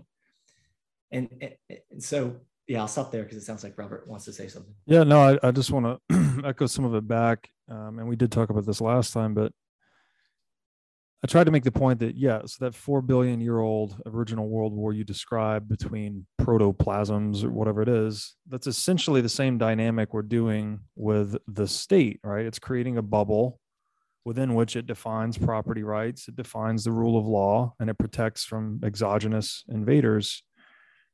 And so it's interesting to me that this all grounds out in territoriality of animals, which I think humans just express that through property, just the relationship between an individual and their stuff ultimately.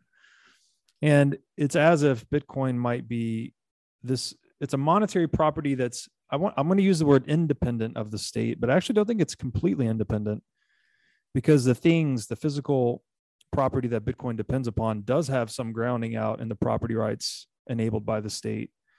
We had gold clearly before Bitcoin. There was another form of property. If you held physical gold or any bearer asset, but gold was obviously the most important, you had an asset, a property right in an asset just through virtue of possession of it. But that the physicality of that gold was a real problem, as we've touched on a lot today. It invites violence. It has technological limitations. You can't move it across space very easily, et cetera.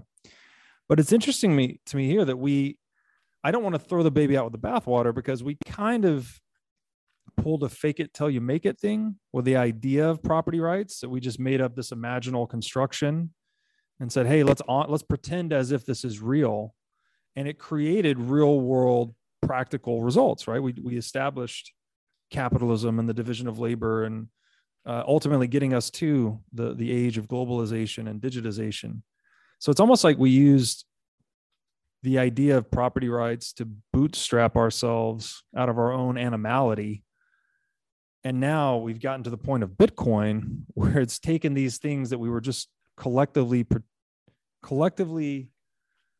agreeing to pretend into existence, like property rights and rule of law and all of this. And now it's codified it. It's anchored it in energy or thermodynamics, as we keep saying, in some way that is fundamentally different than just the scribbles on the paper that the US Constitution was, for instance.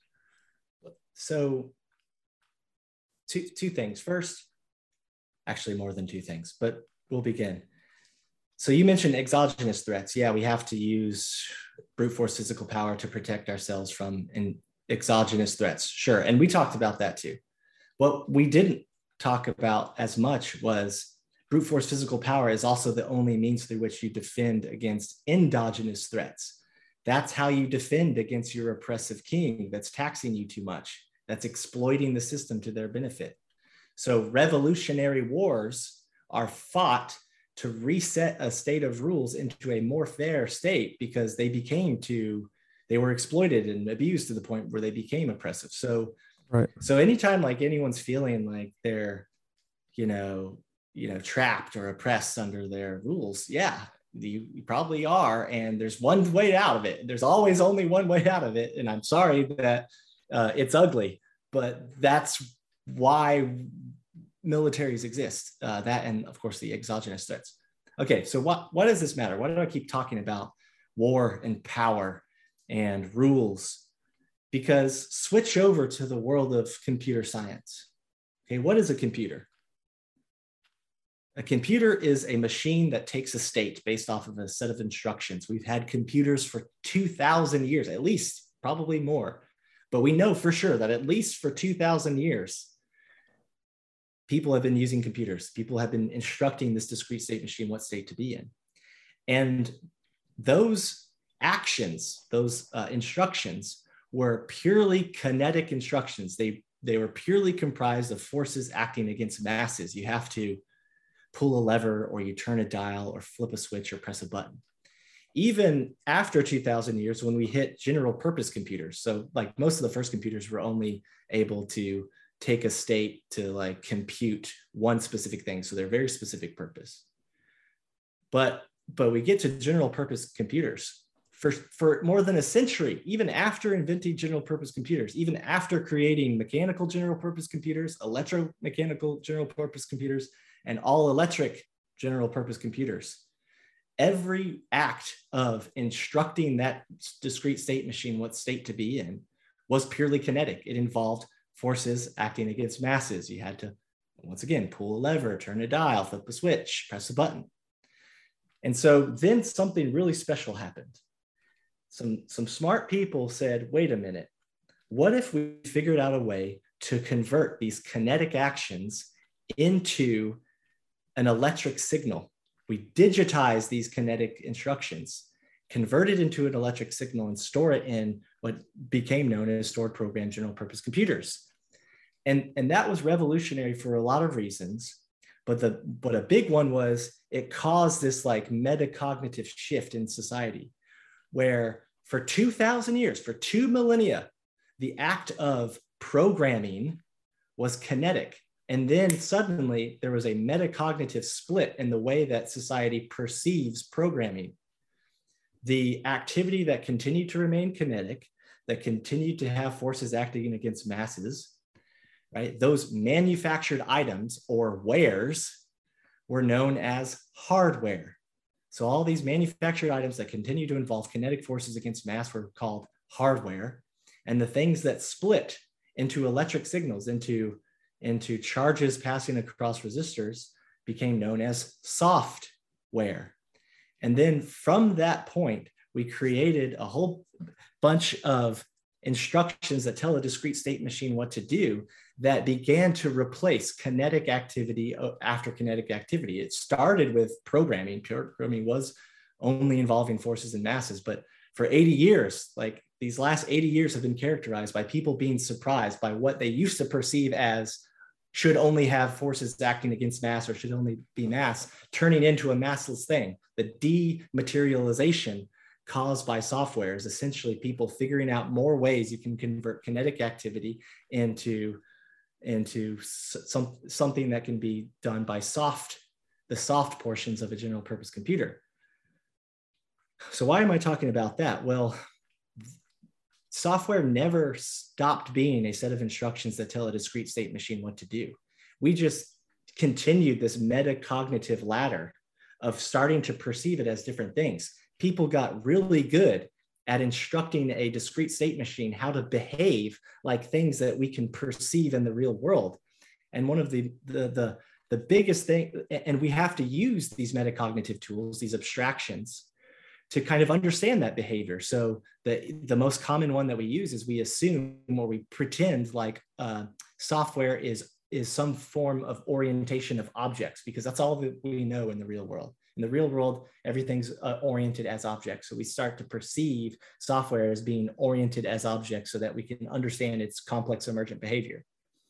And then, so we go from machine code, we go from assembly language, we start to perceive this thing called general purpose language. We start to do object-oriented program. We start to talk as if software, which never stopped being a discrete state machine that tells a discrete, that a set of instructions that tells a discrete state machine what state to take. We started to perceive that as this thing we call object, that thing we called language. But we ran into the same problem that we ran in 6,000 years ago, because software is only a set of instructions. It is only a rules-based order, and all rules-based orders are vulnerable to systemic abuse and exploitation. When you do that abuse, it's called hacking. That's what we call it. Hacking is just the act of finding a trapdoor in a set of rules. They always exist. There's always a way to exploit or abuse rules. And so we run into a problem, which is just to highlight there, you made this point to me previously. You're not technically breaking the rules when this is like the Ethereum DAO disaster, right? It wasn't a breaking of the rules. The software was running the rules as written, but there was a loophole exploited in the way the rules were written that led to the abuse. Yeah, software doesn't fail. It's just designed bad. Software performs, unless it's in space, like I have to worry about this, right? Unless it's in space and it got hit by a solar particle and it caused a random bit to flip, then software doesn't fail. And even then it wasn't the software, it was the computer, right? So software does exactly as it's designed to act. But you have this problem where it's like, okay, well, how do we prevent a set of rules from exploitation, right? There's always a way to design a set of rules that can be exploited, okay? Well, how did we solve it in law? Well, we enforce, right? We enforce a set of rules through brute force physical power. We impose a real world physically prohibitive cost on the exploitation of abuse, exploitation and abuse of rules. So then how do we move that into the cyber domain? How can we harness brute force physical power to impose a real world cost on abuse and exploitation in cyberspace? And this is where my thesis and realization was, which is, holy crap, we're starting to metacognitively split again. Warfare itself, this act of exerting brute force physical power to defend a set of rules against systemic abuse and exploitation, used to be purely kinetic. It used to only be involve forces acting against masses. Clausewitz describes war as the blind natural forces of primordial violence. And he argues that nations don't go to war for the sake of displaying their violence. They go to war for the sake of settling policy disputes because they probably feel like they're being systemically abused or exploited in some way. And so they access those blind natural forces, that brute force physical power, as the means to solve it. Okay. And so war is what he say is merely the continuation of policy by other means. It's settling policy disputes through the blind natural forces of brute force physical power. Okay, so transpose this into the digital domain. We have a bunch of rules. We need to figure out how to protect them against denial of service attacks, cyber attacks, fake clicks, systemic exploitation of our open communication systems, troll farms, every type of exploitation. Remember, these aren't software breaking, it's software being exploited. We can use brute force physical power to patch that up, just like we use brute force physical power to patch up the systemic flaws of our laws. And so what if, just like we metacognitively split the way that we perceive what used to be exclusively kinetic action from hardware to software, what if society has figured this out for again, and we're starting to figure out that a 6,000-year-old profession called warfighting that used to be exclusively kinetic is now splitting in two again. And we're going to once again perceive these things as two distinctly different concepts. The part of warfighting that remains kinetic, that it continues to involve forces acting against masses, will be known as hard war. And the part of warfighting, right, the part of imposing real world brute force, unbounded physical costs on things that don't involve mass, that are converted into charges passing across resistors, that can be perceived as soft war. And so what Bitcoin does is it does everything. It not only behaves like a real world object, meaning we've now instantiated an object in space that we can perceive the behavior of as an object. We can call it a coin, we can call it a stamp. It doesn't matter what you call it, it's an object. But that object is literally digitally converted brute force physical power. So it has a real world physical presence, physical signature. So it's imbued with real world matter. It requires energy to move it. It can't be in two positions at one time. It can be owned because people can project power to claim ownership of it and defend their access to it. But the protocol itself is defended by soft war.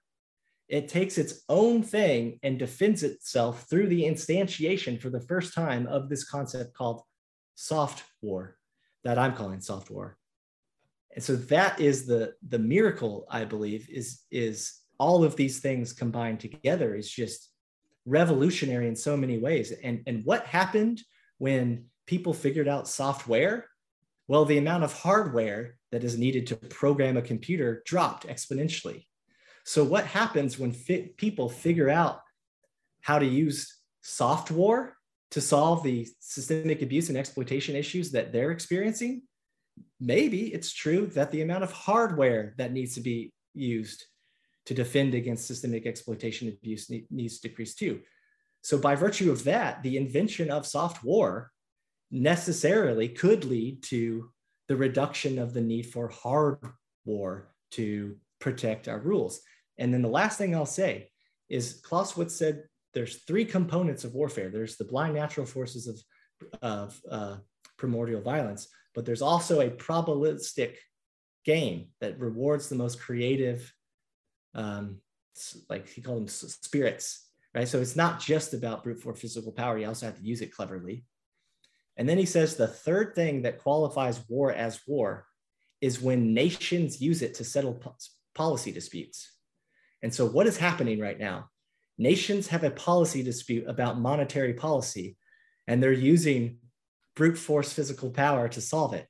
And so maybe Bitcoin is soft war, or the implementation, the first operationally successful and wide scale adopted use of this concept of soft war.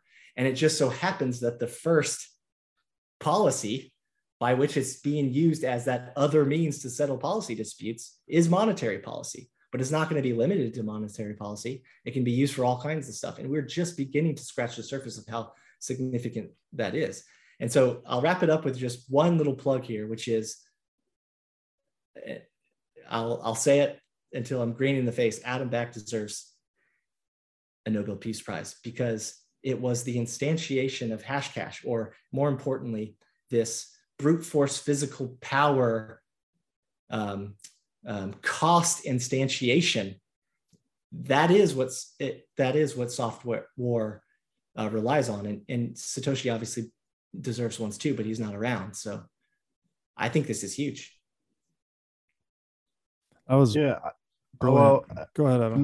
Not sure about the Nobel Peace Prize, but I heard people seriously suggest that Satoshi could be a contender, and I think that's interesting. Of course, being anonymous makes that kind of double interesting as well in his case. So, but I think it's interesting that the monetary policy dispute case you raised, because some resources are physical in nature, like oil, gas, etc., right? And but the economics that enable the purchasing and transport of physical commodities depend on money. And if they're sovereign resources or private companies that are protected by sovereign resources, and the dispute gets to the point where they are changing the rules of the money system, that's a whole different ballgame. I mean, I think it's not unreasonable to suppose that's going to have long-term implications. And of course, Bitcoin is very interesting position in relation to that development, because it comes back to the thing I was saying about you can have a physical war pairwise with neighbors, but you can't and you could prevail and grow on that as empires have done over the past, but you can't overwhelm the Bitcoin network in the same way, because it's one person versus everybody, and everybody has an interest globally in a working money. So I think that sort of brings Bitcoin as a better gold, as a kind of policy neutral global currency. And these kind of economic sanctions, without any particular comment on the acts of any state actor, but it is a big move to take to erode the kind of dependability of money globally. So, and the other thing is, I wonder if Bitcoin is a more efficient solution, because if you look at the chaotic nature, so you had some quote there, Jason, about inventiveness in war. So basically, and the same goes for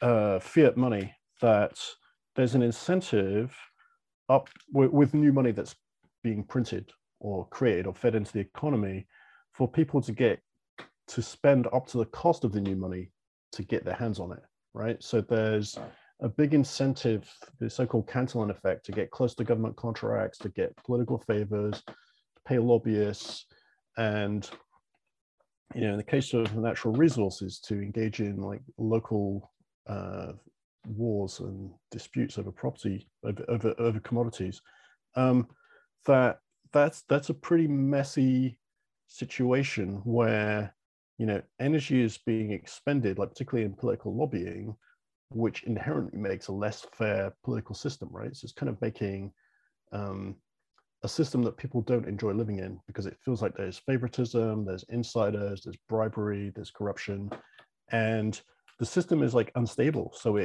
it's naturally going to tend to be there because somebody's in a policy decision point where they get to decide where the money goes.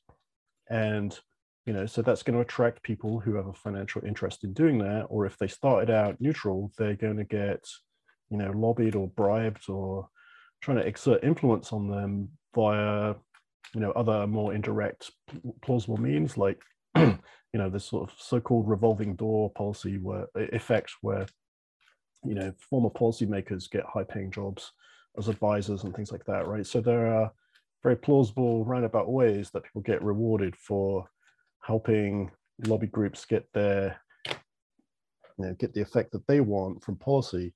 So, you know, so people will say that, well, Bitcoin proof of work, it uses energy, but it's using it in a very tidy way because it incentivizes everybody to engage in a fair game, right? Which is, you want some coins, you do some mining. If you want to, you know, you can optimize your costs, but ultimately everybody's playing the same game. Whereas with politics, that's not the case, right? It's, you know, it's a unclean war with negative societal consequences, erosion of kind of moral fiber and trust, and, you know, enjoyment of people in the country when they see there's like high level corruption just bleeding out everywhere. So I think from that point of view, Bitcoin is a more efficient solution. And I guess the other thing for Jason maybe to comment on is, so, you know, Bitcoin sort of potentially solves the money problem, and clearly society needs functioning money. But there are assets which are not monetary in nature, like, you know, raw materials or houses or, you know, material wealth, some of which may be transportable. So I think that, you know, one observation is that there's some interrelated things here, which is that the lack of a sound money in wide use has led to the monetization of assets that is less efficient. So, you know, there's a lot of real estate which is not really bought for its utility, but it's bought as an investment. So literally empty properties that have been bought because they protect against inflation, including in some places like whole cities full of vacant apartments, which are basically investments or something like that. I mean, they may or may not work out, but that kind of monetization actually reduces value to the end user, to the average person, because it makes houses more expensive, and so people get less enjoyment, less benefit from the spend on property. So if the excess monetary premium was pulled out of monetary substitutes into a better money, the world would be economically better off. Like people's, you know, if you define it in terms of, you know, enjoyment, benefit, standard of living, clearly it would be a much better economic situation. And so removing the monetary premium from things might actually reduce the incentive to, you know, try to take control of those things militarily or what have you.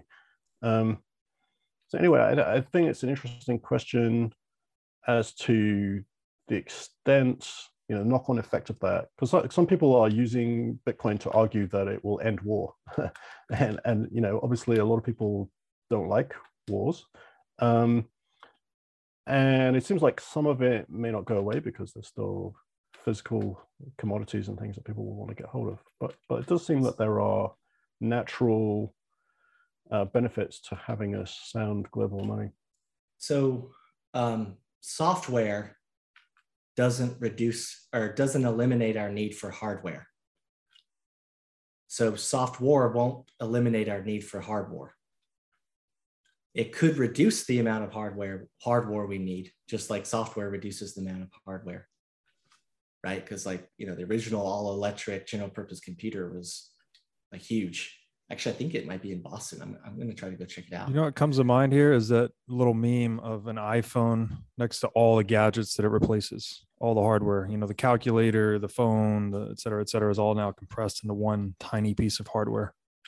And what software does for the last 80 years, over and over and over and over again, is it exposes an intrinsic assumption that we didn't know we were making. And that assumption is all things need to be kinetic, 100% kinetic. All things need to require forces acting against masses.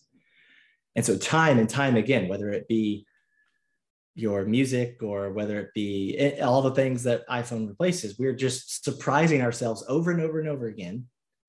What professions don't need to be 100% kinetic activity? And there's no reason to expect that warfighting will be any exception to this, that we're somehow magically protected against the disruption of software and people figuring out how to convert 100% kinetic actions into something that some of which can be performed by software. And so warfighting itself is changing, and that is what Bitcoin represents. But it's not going to replace like war altogether. But to Mr. Back's point, and obviously I drew that like viral picture. The beauty about money is that it can change state instantaneously, or at least it requires only our belief, right? We have to value it as money in order for it to qualify as money. And so the form of money has constantly changed because we can switch what we decide money is. We can pick what that is. Just like for 2,000 years, we had to do computer programming through forces acting against masses because that's the only option we had. The same is true for money. We had to have, mass-based money because we didn't have an alternative until one emerged. The one that emerged was this abstract concept, right? The Matrix says there is no spoon. It's true. There is no spoon. There's only a discrete state machine that is instructed to behave like a spoon, that we perceive as a spoon because our puny little brains can't fully understand or intuit the complex emergent behavior of state machines. That's true for money, right? So if we create some abstract digital object called money and run it through computers, which is what fiat does, sure, we can perceive it as money and we can choose that to be money, but we could also just change it. And no amount of real world kinetic brute force power can defend the United States dollar against people just choosing to value something else as money. That was the fundamental problem that all these miners ran into with the block size wars. Is like, yeah, you can switch, you can create a wholly different new form of money and you can hard fork this thing. But that doesn't mean people are going to value it. Just because you have all this brute force physical power to defend it doesn't mean, right? So just because the United States has all these nuclear weapons to defend our access to what we perceive as money doesn't mean it doesn't mean I have to value it. I don't. That's happening at scale. And so then people bounce around. They feel oppressed under the system and they bounce around and they try to monetize other things that is the most secure against systemic abuse and oppression. And so maybe it's housing. Okay, maybe it's something else. But what people value is defensive property. And one of the best properties that you can have in money is defense against systemic exploitation and abuse. And so if you can instantiate an abstract object in cyberspace, and then you can create a zero trust egalitarian soft war protocol to defend that against systemic abuse and exploitation of its own rules, then holy crap, we should perceive that thing as money, because if you do, then it's the most valuable and well-defended thing that there could possibly be, at least in terms of what types of property we can monetize. And so how many wars have been fought over time? Because people's monetary value that they assign to objects has been systemically abused and oppressed by the rules-based system over it. A lot of them have. And so if we take that monetary value out of those systemically abusive and exploitative systems and park it in something and then defend that through soft war, that could be something special, but it won't just be money. El Salvador is starting to do this, right? What is war? War is when people choose to engage in a probabilistic game, leveraging the blind natural forces of primordial violence as an alternative means to settle policy disputes. That's exactly what El Salvador is doing against the World Economic Forum and IMF and the United States. That's what other countries are going to figure out soon. But it won't just be that. Anything that exists in cyberspace, any rules-based system, which is all software, now has the means to impose a physically prohibitive, real-world, unbounded, probabilistic brute force physical cost on systemic abuse and exploitation of those rules. And so when Michael Saylor says things like, oh, we should have an orange check system, right? You can only tweet if you have some microscopic amount of collateralized Bitcoin.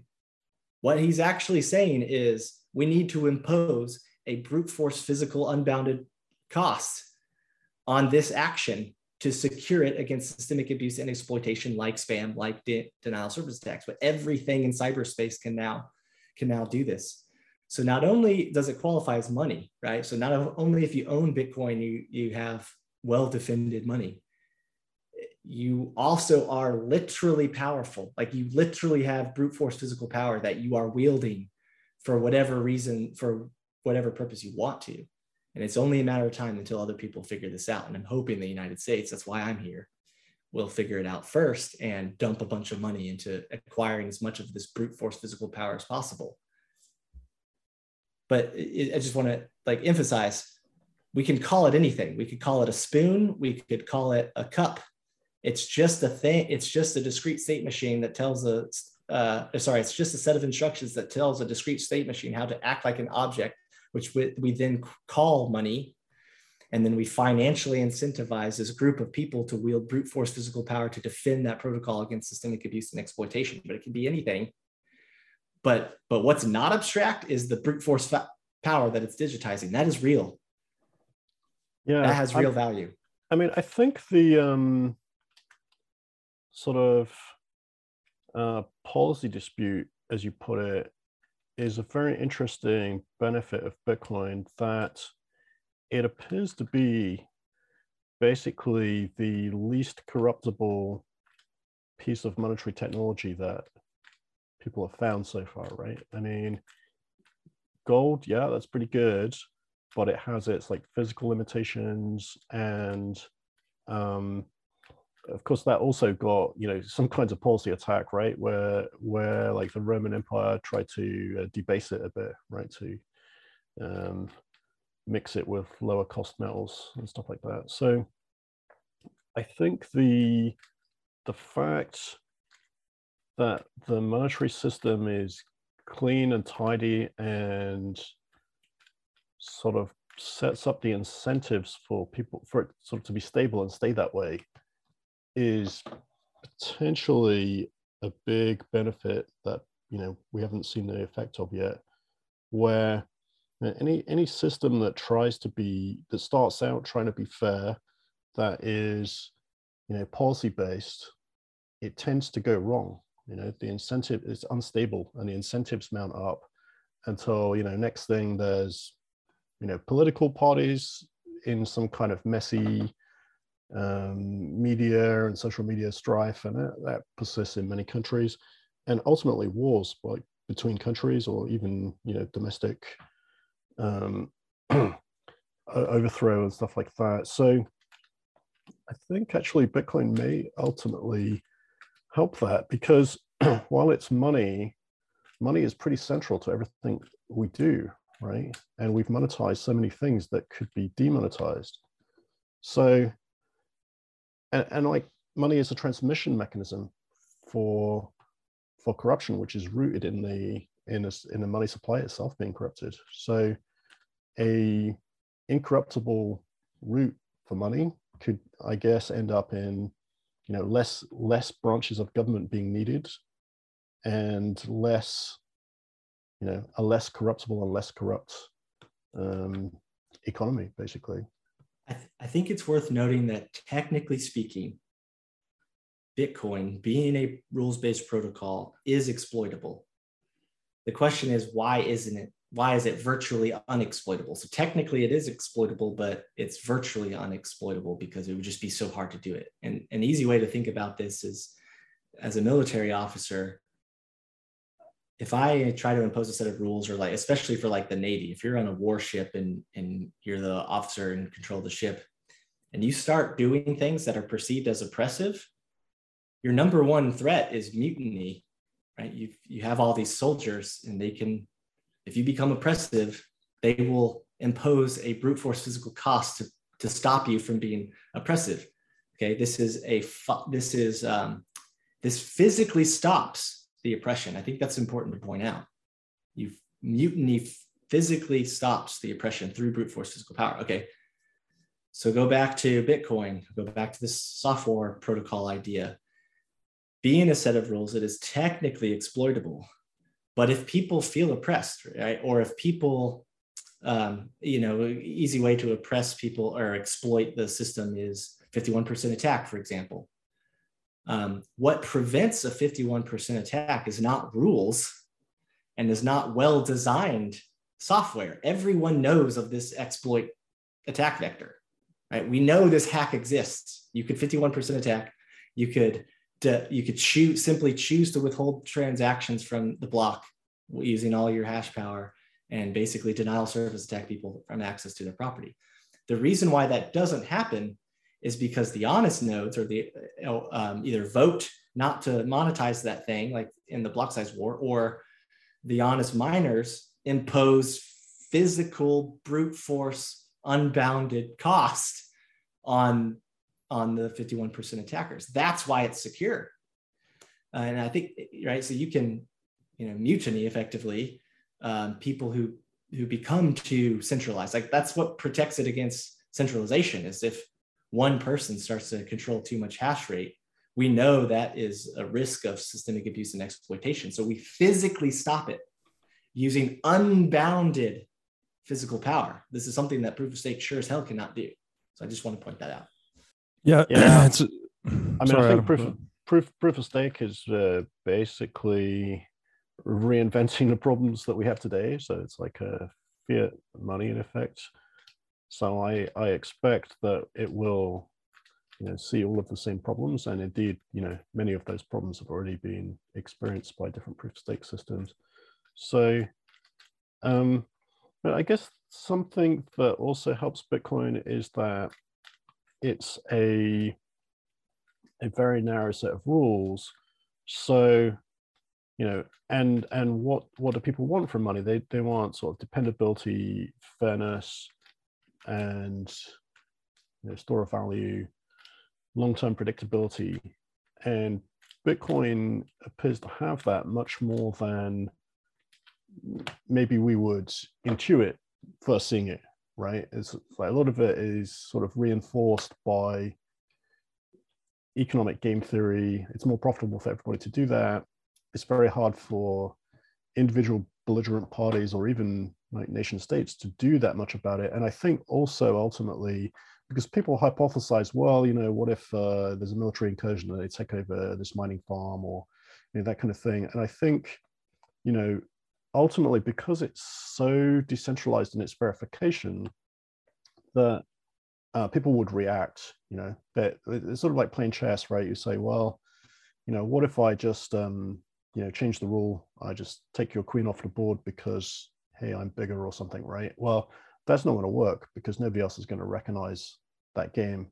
So I think the same applies if somebody, tries to do some kind of physical attack on parts of the infrastructure. I mean, firstly, it's pretty decentralized, but secondly, I think, the participants would defend the network. And some of the things that were, used to defend the network during the block size wars were not just, well, we'll have more hash rate, but also, activist economic things like selling and shorting, and people were not just trying to make money in a neutral way.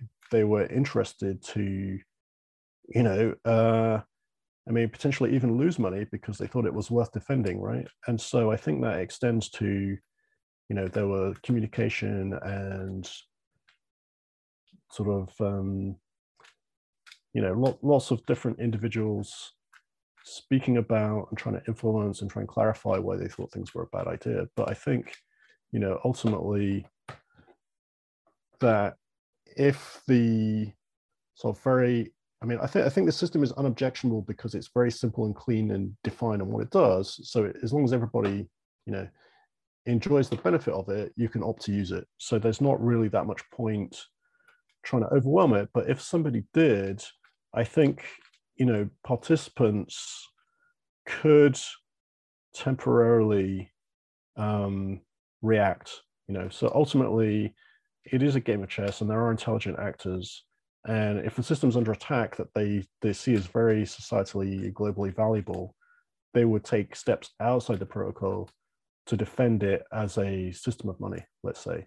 So I think people generally assume like, oh no, like there's this code, if I can, trick the code or overwhelm this or hack this router, people are going to go, oh no, game over, Bitcoin's over. But no, like, dude, if there's a bug, somebody will fix the bug. If there's a temporary exploit, people will figure out how to counteract it because it's a valuable system.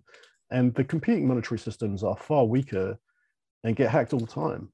And yet, society keeps using them, right? So I think it's unimaginative to think that, the economic actors with, up to upwards of $1 trillion of financial incentive won't do something to protect their interests. Yeah, people misunderstand or just don't fully grasp what unbounded cost means.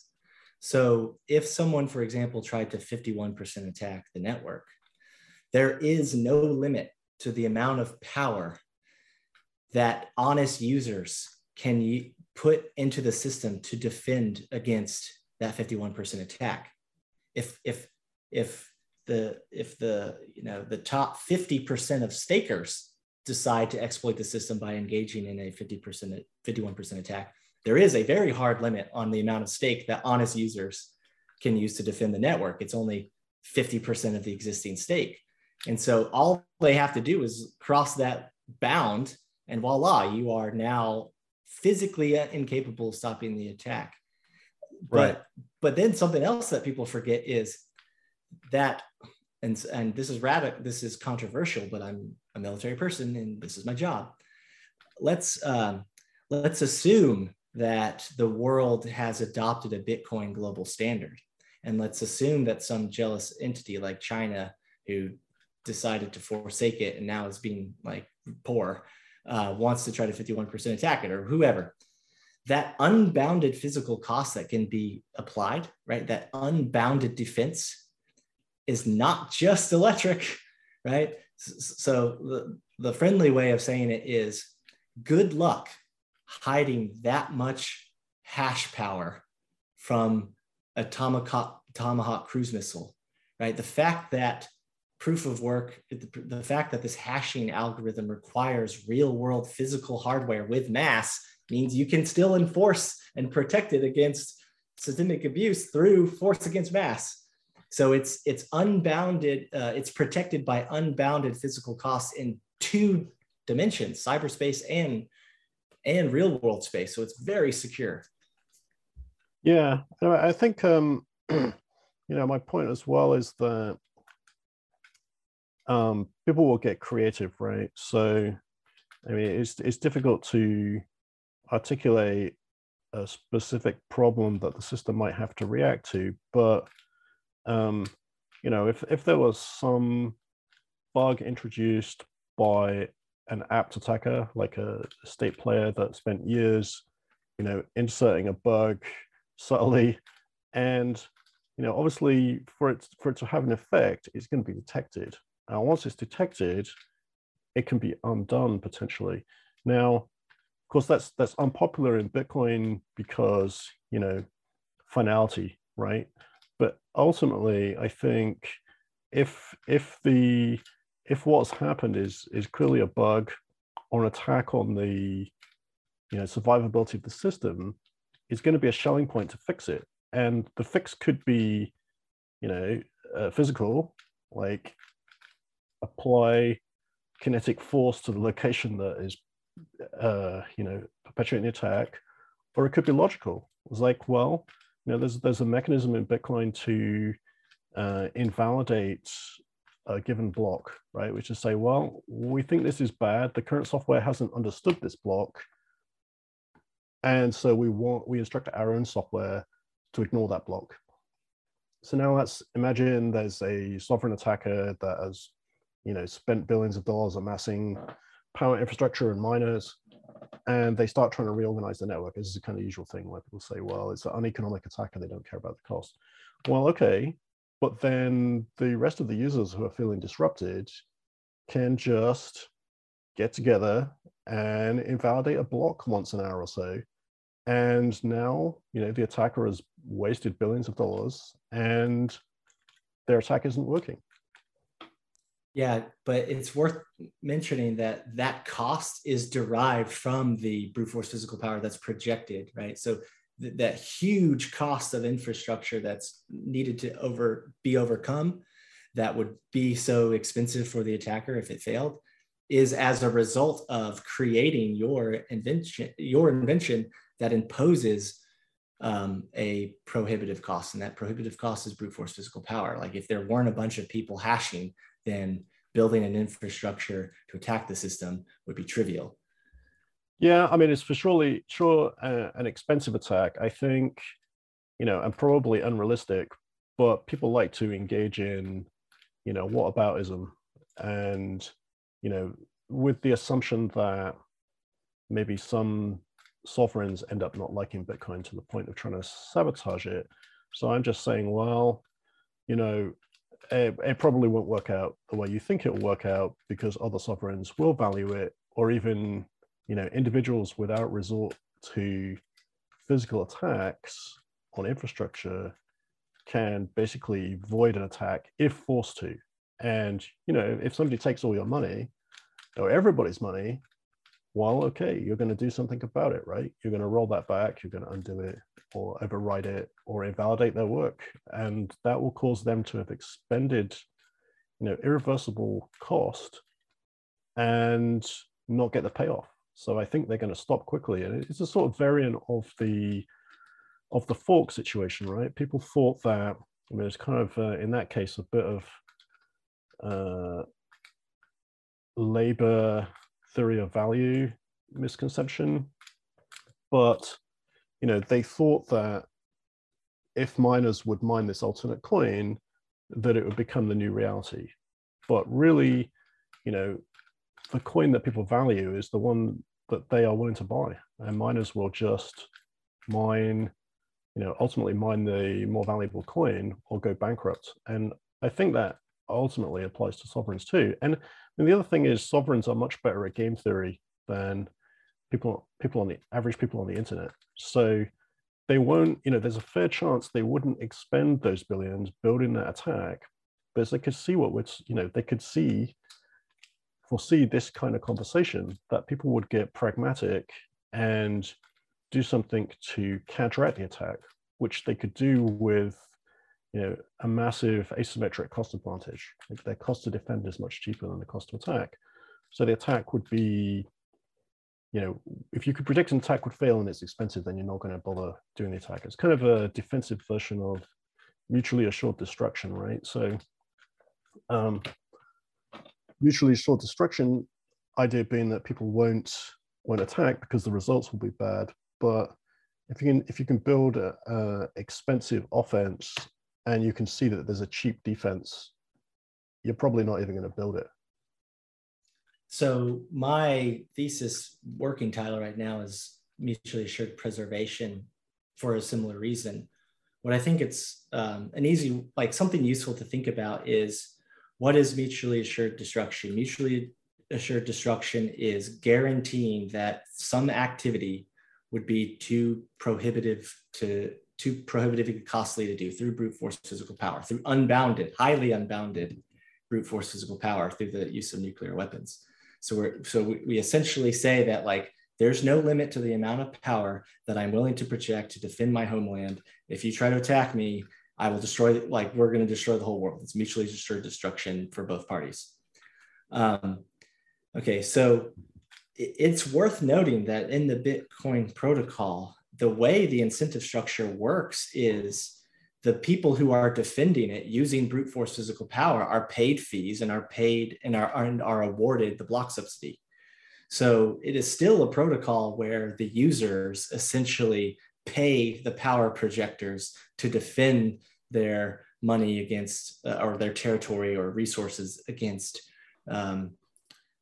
systemic abuse, exploitation, or attack of some kind.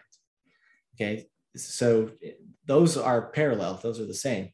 What makes Bitcoin so special is that as you increase that unbounded physical power in the real world, it doesn't give you, how do I explain this? It actually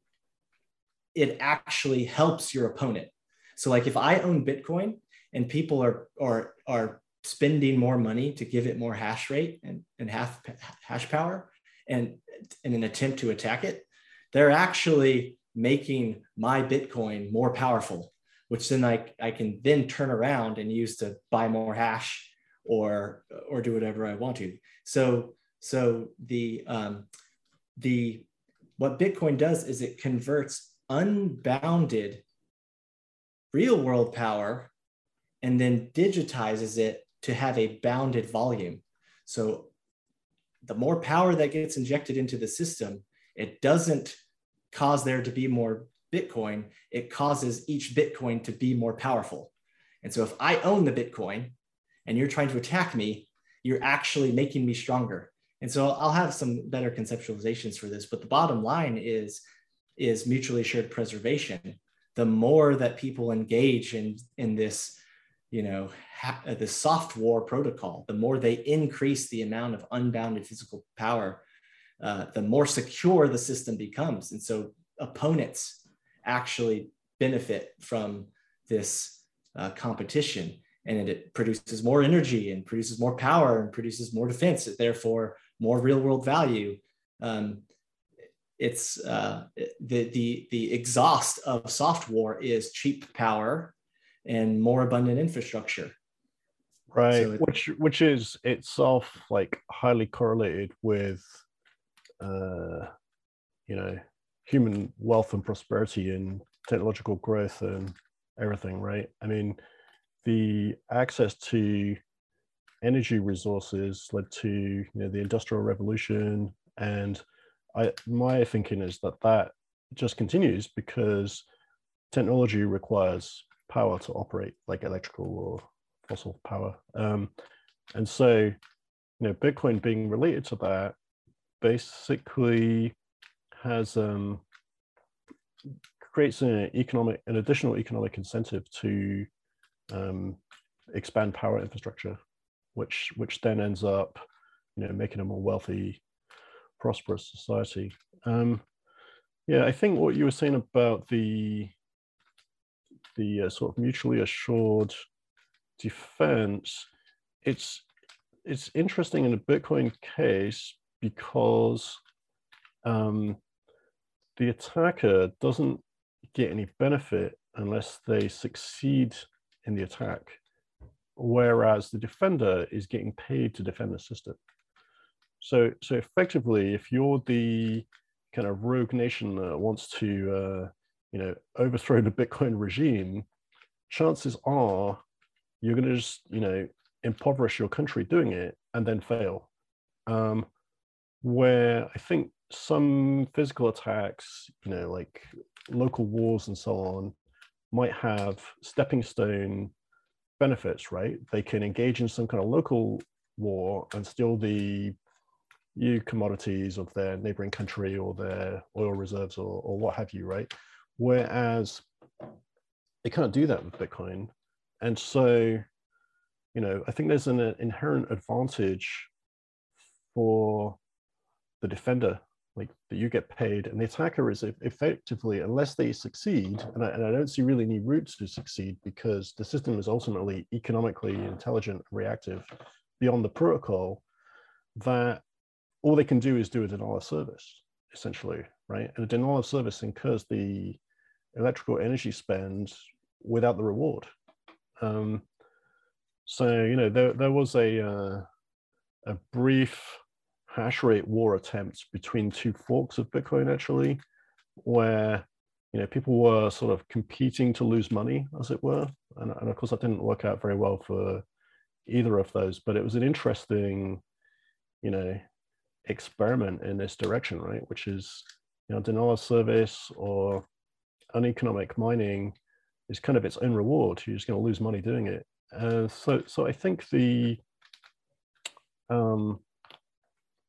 economics and the game theory that make that very stable are part of the beauty, basically. Yes. So when we say, you know, it only pays off if you succeed, so you just make it too expensive to succeed. That is what mutually assured destruction effectively represents. It's how do you make sure that there's no capacity for Russia or whoever to succeed in a first strike against the United States in this example. And so the way to do that is to impose such huge costs to ensure that there's no chance of them succeeding, which is also what Bitcoin does. It's just, obviously it's non-kinetic, and there's other dynamics that really empower the defenders over the attackers. Yeah, I mean, I guess the lack of incremental payoff helps, though. Presumably mutual assured destruction has that too, which is a deterrent for anybody to start such a war. Something else related that you commented on at one point, Jason, was the trend line of kind of drone warfare and the similarities in a way of Bitcoin, right? So I guess the idea that mutually assured destruction makes conventional wars risky to the point that people engage in drone wars, or maybe just drone wars are somehow in the economics of war more efficient. In any case, the idea that drone warfare is a kind of competition of machines ultimately, which is a sort of synthetic battle to one side, and that Bitcoin is maybe a tidier version of that. Yeah, what are drones but machines running software imposing brute force physical costs on each other? The only difference is they do it kinetically versus electrically. So by that definition, running an ASIC is effectively running a drone to impose brute force physical costs on to defend property. And so if you create mutually assured destruction and everyone's strategically stalemated, then you've created a system where we must rely exclusively on rules, because we can't use that brute force physical power anymore, at least not at a strategic level. So we are vulnerable to strategic exploitation and abuse at a massive global scale. For example, maybe the exploitation of a monetary system owned by someone who is a nuclear power. The problem is, like, we could change what our base layer, like we could change it to a Chinese monetary system or a Russian monetary system, but we're still going to be systemically abusable and exploitable by a nuclear power. So how do you avoid that? And so at a tactical level, you can't at a strategic level. At a tactical level, you can fight proxy wars, and the end state of proxy wars is just drones fighting each other in massive clusters while humans just kind of observe. And you can watch a lot of videos right now of a lot of very expensive traditional tanks in the in the Western Russian region being wrecked by cheap drones right now. And so that's the end state. But then you eventually get to a point where you're stalemated at both the strategic and the tactical level. You can't solve or defend effectively against systemic abuse and exploitation at the strategic level, nor the tactical level over any type of monetary policy disputes.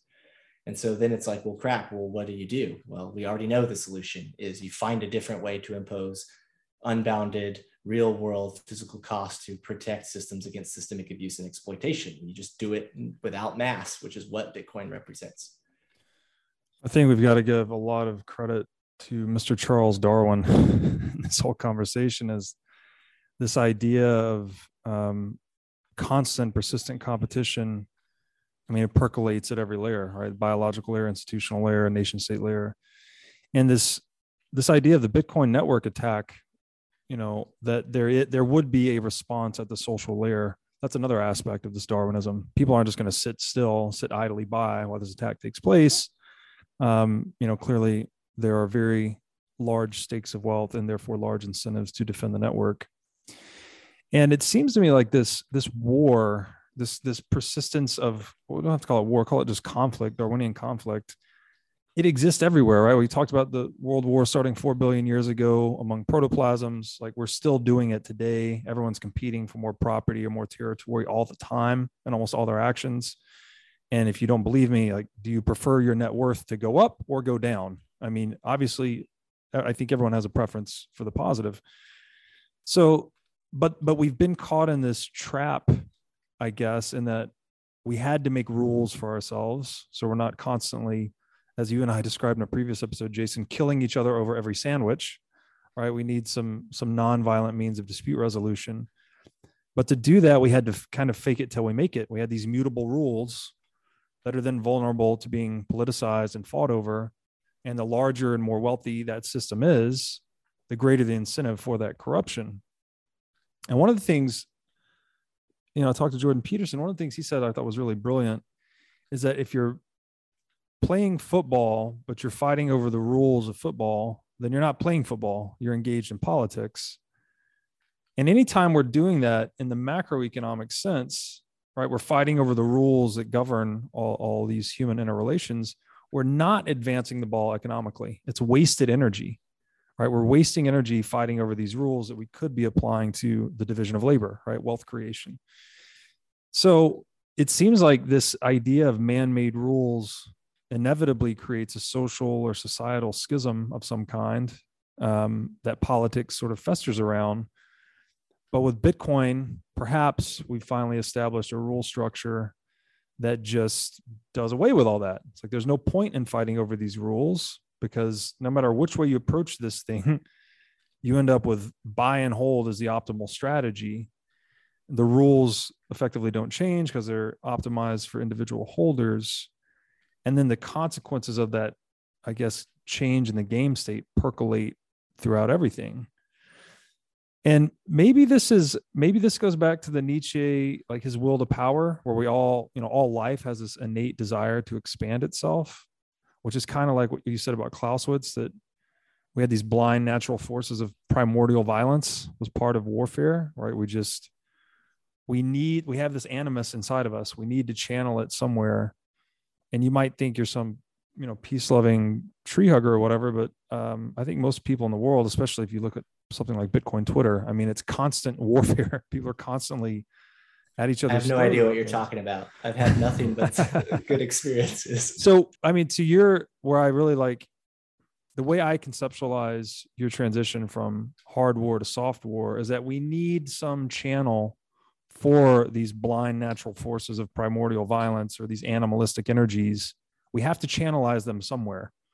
And Bitcoin just gives us a super productive, peaceful channel to put them into, because kind of the paradox there is, I mean, we said it's the blind natural forces of primordial violence, but the paradox is there's no violence inside the Bitcoin network, right? It's digital force, electric force, if you will, but there's not violation occurring, at least within the protocol itself. Yeah. So that's where we get into that moral equivalent of war that we've talked about from the American pragmatists. That yes, this is still war, and all the, the negative concepts people have attached to that. It is, but it's done in a more peaceful way. It's a very paradoxical kind of thing, like an alternative outlet for our competitive energies that's more productive and less destructive. Well, everybody wins too, right? So there's not, I mean, apart from the person that tries to attack the system, that probably won't work out. But essentially, there's a game you can play with very simple rules where all participants benefit.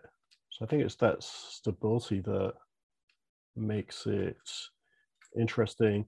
The other thing is, like, people's intuition is that cost is bad, So if something has a cost, like a production cost, they think that they can make the system more efficient. And think about it biologically, there are sort of fitness markers that some organisms express, right? So, like a peacock has like very colorful feathers that are not very flight worthy. But evidently, nature is extremely efficient and figured out this was a useful thing to do. And so I think Bitcoin finds itself in a place where, yes, it consumes energy, but it's far more efficient than all alternatives, because the people are not good at realizing like foregone alternatives in economics, right? So if somebody gets interested in Bitcoin and then they start buying Bitcoin, well, where did they get the money from? Well, they got it from working or earning it somehow. And there was an alternative, what they would have done with it before. And Bitcoin tends to encourage people to save because it's gone up in value historically, or to take a longer term outlook, give them new hope for the future, let's say.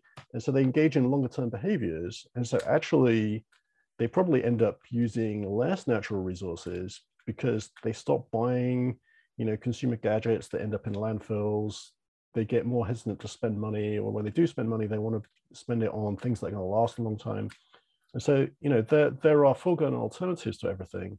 So, a lot of the media reactions are, they're not even good at capturing first order effects, but I think it's actually highly efficient. And then that also comes to the point we discussed where, with a fiat currency, which is a variant of proof of stake, basically, there is the same energy is expended. It's just expended in unproductive and messy and corruption prone ways. But, the game theory is there. So the money is going to get spent on lobbying or corruption or violence, criminality, you name it, right? It's all happening day to day. And everybody who's got much real politic understanding of how the world works realizes that this is the current state of the art, which is pretty ugly and chaotic. So I think if Bitcoin provides a tidy solution to that, it's the electrical cost is actually much cheaper than the alternative. Yeah, so we like rules because they seem like an efficient way to establish state of ownership and chain of custody beyond the waste of projecting power or killing people over every sandwich. So rules are efficient in that way. But what's really, really inefficient is slavery or oppression or all the types of horrible abuse, exploitation, and rule breaking that occurs, right? It's inefficient. I said this on the last podcast. It's inefficient to build a standing army that sits around and does nothing, right? But it's also more inefficient to be invaded and to lose everything, right? So there's, we have to recognize that there is a place for this wasteful activity of brute force physical power as a mechanism to defend rules-based order. But circling back to something that Robert said, when Clausewitz describes warfare as the blind natural forces of primordial violence, what he's really emphasizing is that blind natural force part. He's saying that violence is primordial. It's been around for eternity. All animals do it, but there's something about it. It's that blind natural force. It's what we talked about before. Power is indiscriminate. It doesn't care where you are in your system. If it doesn't care if you're a king, it doesn't care if you're a servant. Its court of appeals is incapable of being cheated. Right? You can't go to a court to sue your king. Obviously, it's not going to work. But you can go to the court of power to challenge your king. It's all these great things, and I know we sound crazy when we talk about the greatness of brute force physical power, but there's a reason why it's been used for 4 billion years, and there's a reason why all countries that survive today all do it. But it's not they don't go to war for the sake of violence. If there could be a way to settle policy disputes through the blind natural forces of brute force physical power that is non-lethal, I have a feeling that a lot of nations are going to want to choose to use that protocol first. And so that's really what it does. It's not a non-violent protocol. It's a non-lethal protocol. And then the other thing too is peace. What is peace? Peace is that state of high trust that exists between wars. So when people are following rules, when people are not systemically exploiting or abusing rules to oppress their populace, that state is peace. Okay, so peace is really a state of high trust. And so I would say my argument is that there's nothing peaceful about Bitcoin. Bitcoin is zero trust. Bitcoin is soft war all the time. It's people constantly projecting brute force physical power because they refuse to trust the intermediaries of the system for good reason. Yeah, it's a great way to put it. It's, to resolve policy disputes, when you have something like Bitcoin that has an indisputable policy, there's just no animus around it. There's no point. It's like they're trying to argue over the gravity or sunshine. It just doesn't make sense. Yeah. So like the reason why we can't use football to settle policy disputes. Yeah. Football is an egalitarian game. They're projecting power against each other. Mm-hmm. Right. But it's an egalitarian game, but it's not zero trust. Right. You have to trust that people are going to play by the rules. Yeah. Or not exploit the rules, which is where the politics come in. And not change the rules. Yeah. Right. And so power, brute force physical power can't be, at least war can't be is zero trust, because that can't exist. An easy way to remember it is dead men tell no tales. Right. Okay. So if you tell a secret to someone, right, you are trusting them not to renege on the deal of sharing that secret with anyone else. But if you just kill them, there's no way he can renege on the deal. So what it really means is dead men don't break promises. Dead men don't break the rules, don't renege on the rules, don't exploit or abuse the rules. Right. And so and so that's really what separates like the warfare power competition from, playing ultimate frisbee to settle a policy disputes, because you would still have to trust people to obey the outcome of the competition, and you can't, right? That's a trust-based system. So yeah. Yeah, I think it's a great point. And I just, I'll leave it at this and then ask you guys for some final remarks, but I agree with you. I like this piece as a high state of trust. So to get a high state of trust, then you would want to make trust really inexpensive, or as something like Bitcoin, as you're saying, it almost makes it not needed, right? We have 100% veracity, 0% trust. It's not perfectly that way, but it's pretty damn close. But there's kind of a paradox there. It's like, it's also removing the rewards of breaking trust. And that you used to be able to break trust to reap some financial gain in kind of a fiat system or in any man-made rules-based system. But by removing that financial reward, it actually makes normal trust easier to establish, because people can't break trust and reap some huge financial gain. So there's not this huge incentive to breaking trust on a Bitcoin standard. So it's just paradoxical in a way. Like by minimizing the need for trust, we actually cultivate a world that trust is easier to establish. And that's a more peaceful world, right?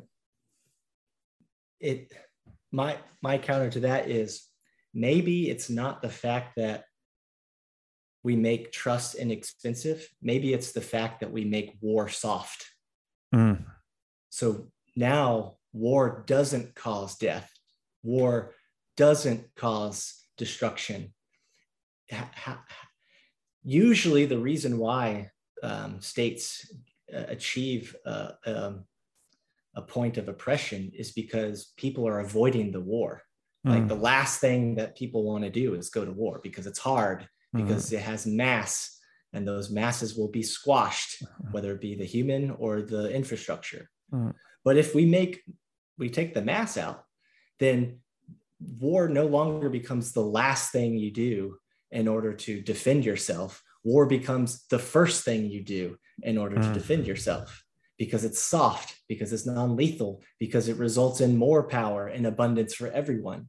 And so what soft war does is make and this is what happened with computer programming. Computers had to be reconfigured into just massive, huge machines with all kinds of levers and dials just to perform like very basic general purpose stuff. By choosing to digitize that, then instead of the first thing you have to do to build a big complex machine, you don't have to do that at all. You can just jump straight into designing an abstract machine and build it that way. So resend that back into soft war versus hard war. Like, we don't have to build massive apparatuses to engage in wide-scale global power competitions to settle policy disputes. We can go straight to, and first, the soft war protocol, the thing that doesn't hurt anyone. It's not peaceful, but it is nonviolent. And again, kind of how we defined it earlier, imagine the amount of, it wouldn't be peace, it would be non-lethality. Imagine the amount of waste, spilt blood that would emerge from that. That's something special. And that's why Adam Back deserves a Nobel Peace Prize. It's a great place to put a button on it. I think that, the transition from macro to micro power struggles is just more peaceful, frankly. Guys, this has been one heck of a conversation. I think this one's going to blow up. Could we leave it with Mr. Back and then Mr. Lowery? Just tell us where my audience can find out more about you or your work, should they so desire to. On Twitter, Adam3US, and I guess I enjoyed the Twitter verbal violence as much as the next guy, so I also have a good time hanging out on there. And I'm on Twitter too. I'm on Twitter too, Jason P. Lowery, Lowery. I use it to just bounce ideas around as I'm working through this thesis. Mr. Back, thank you so much. Thank you both. Thank you both.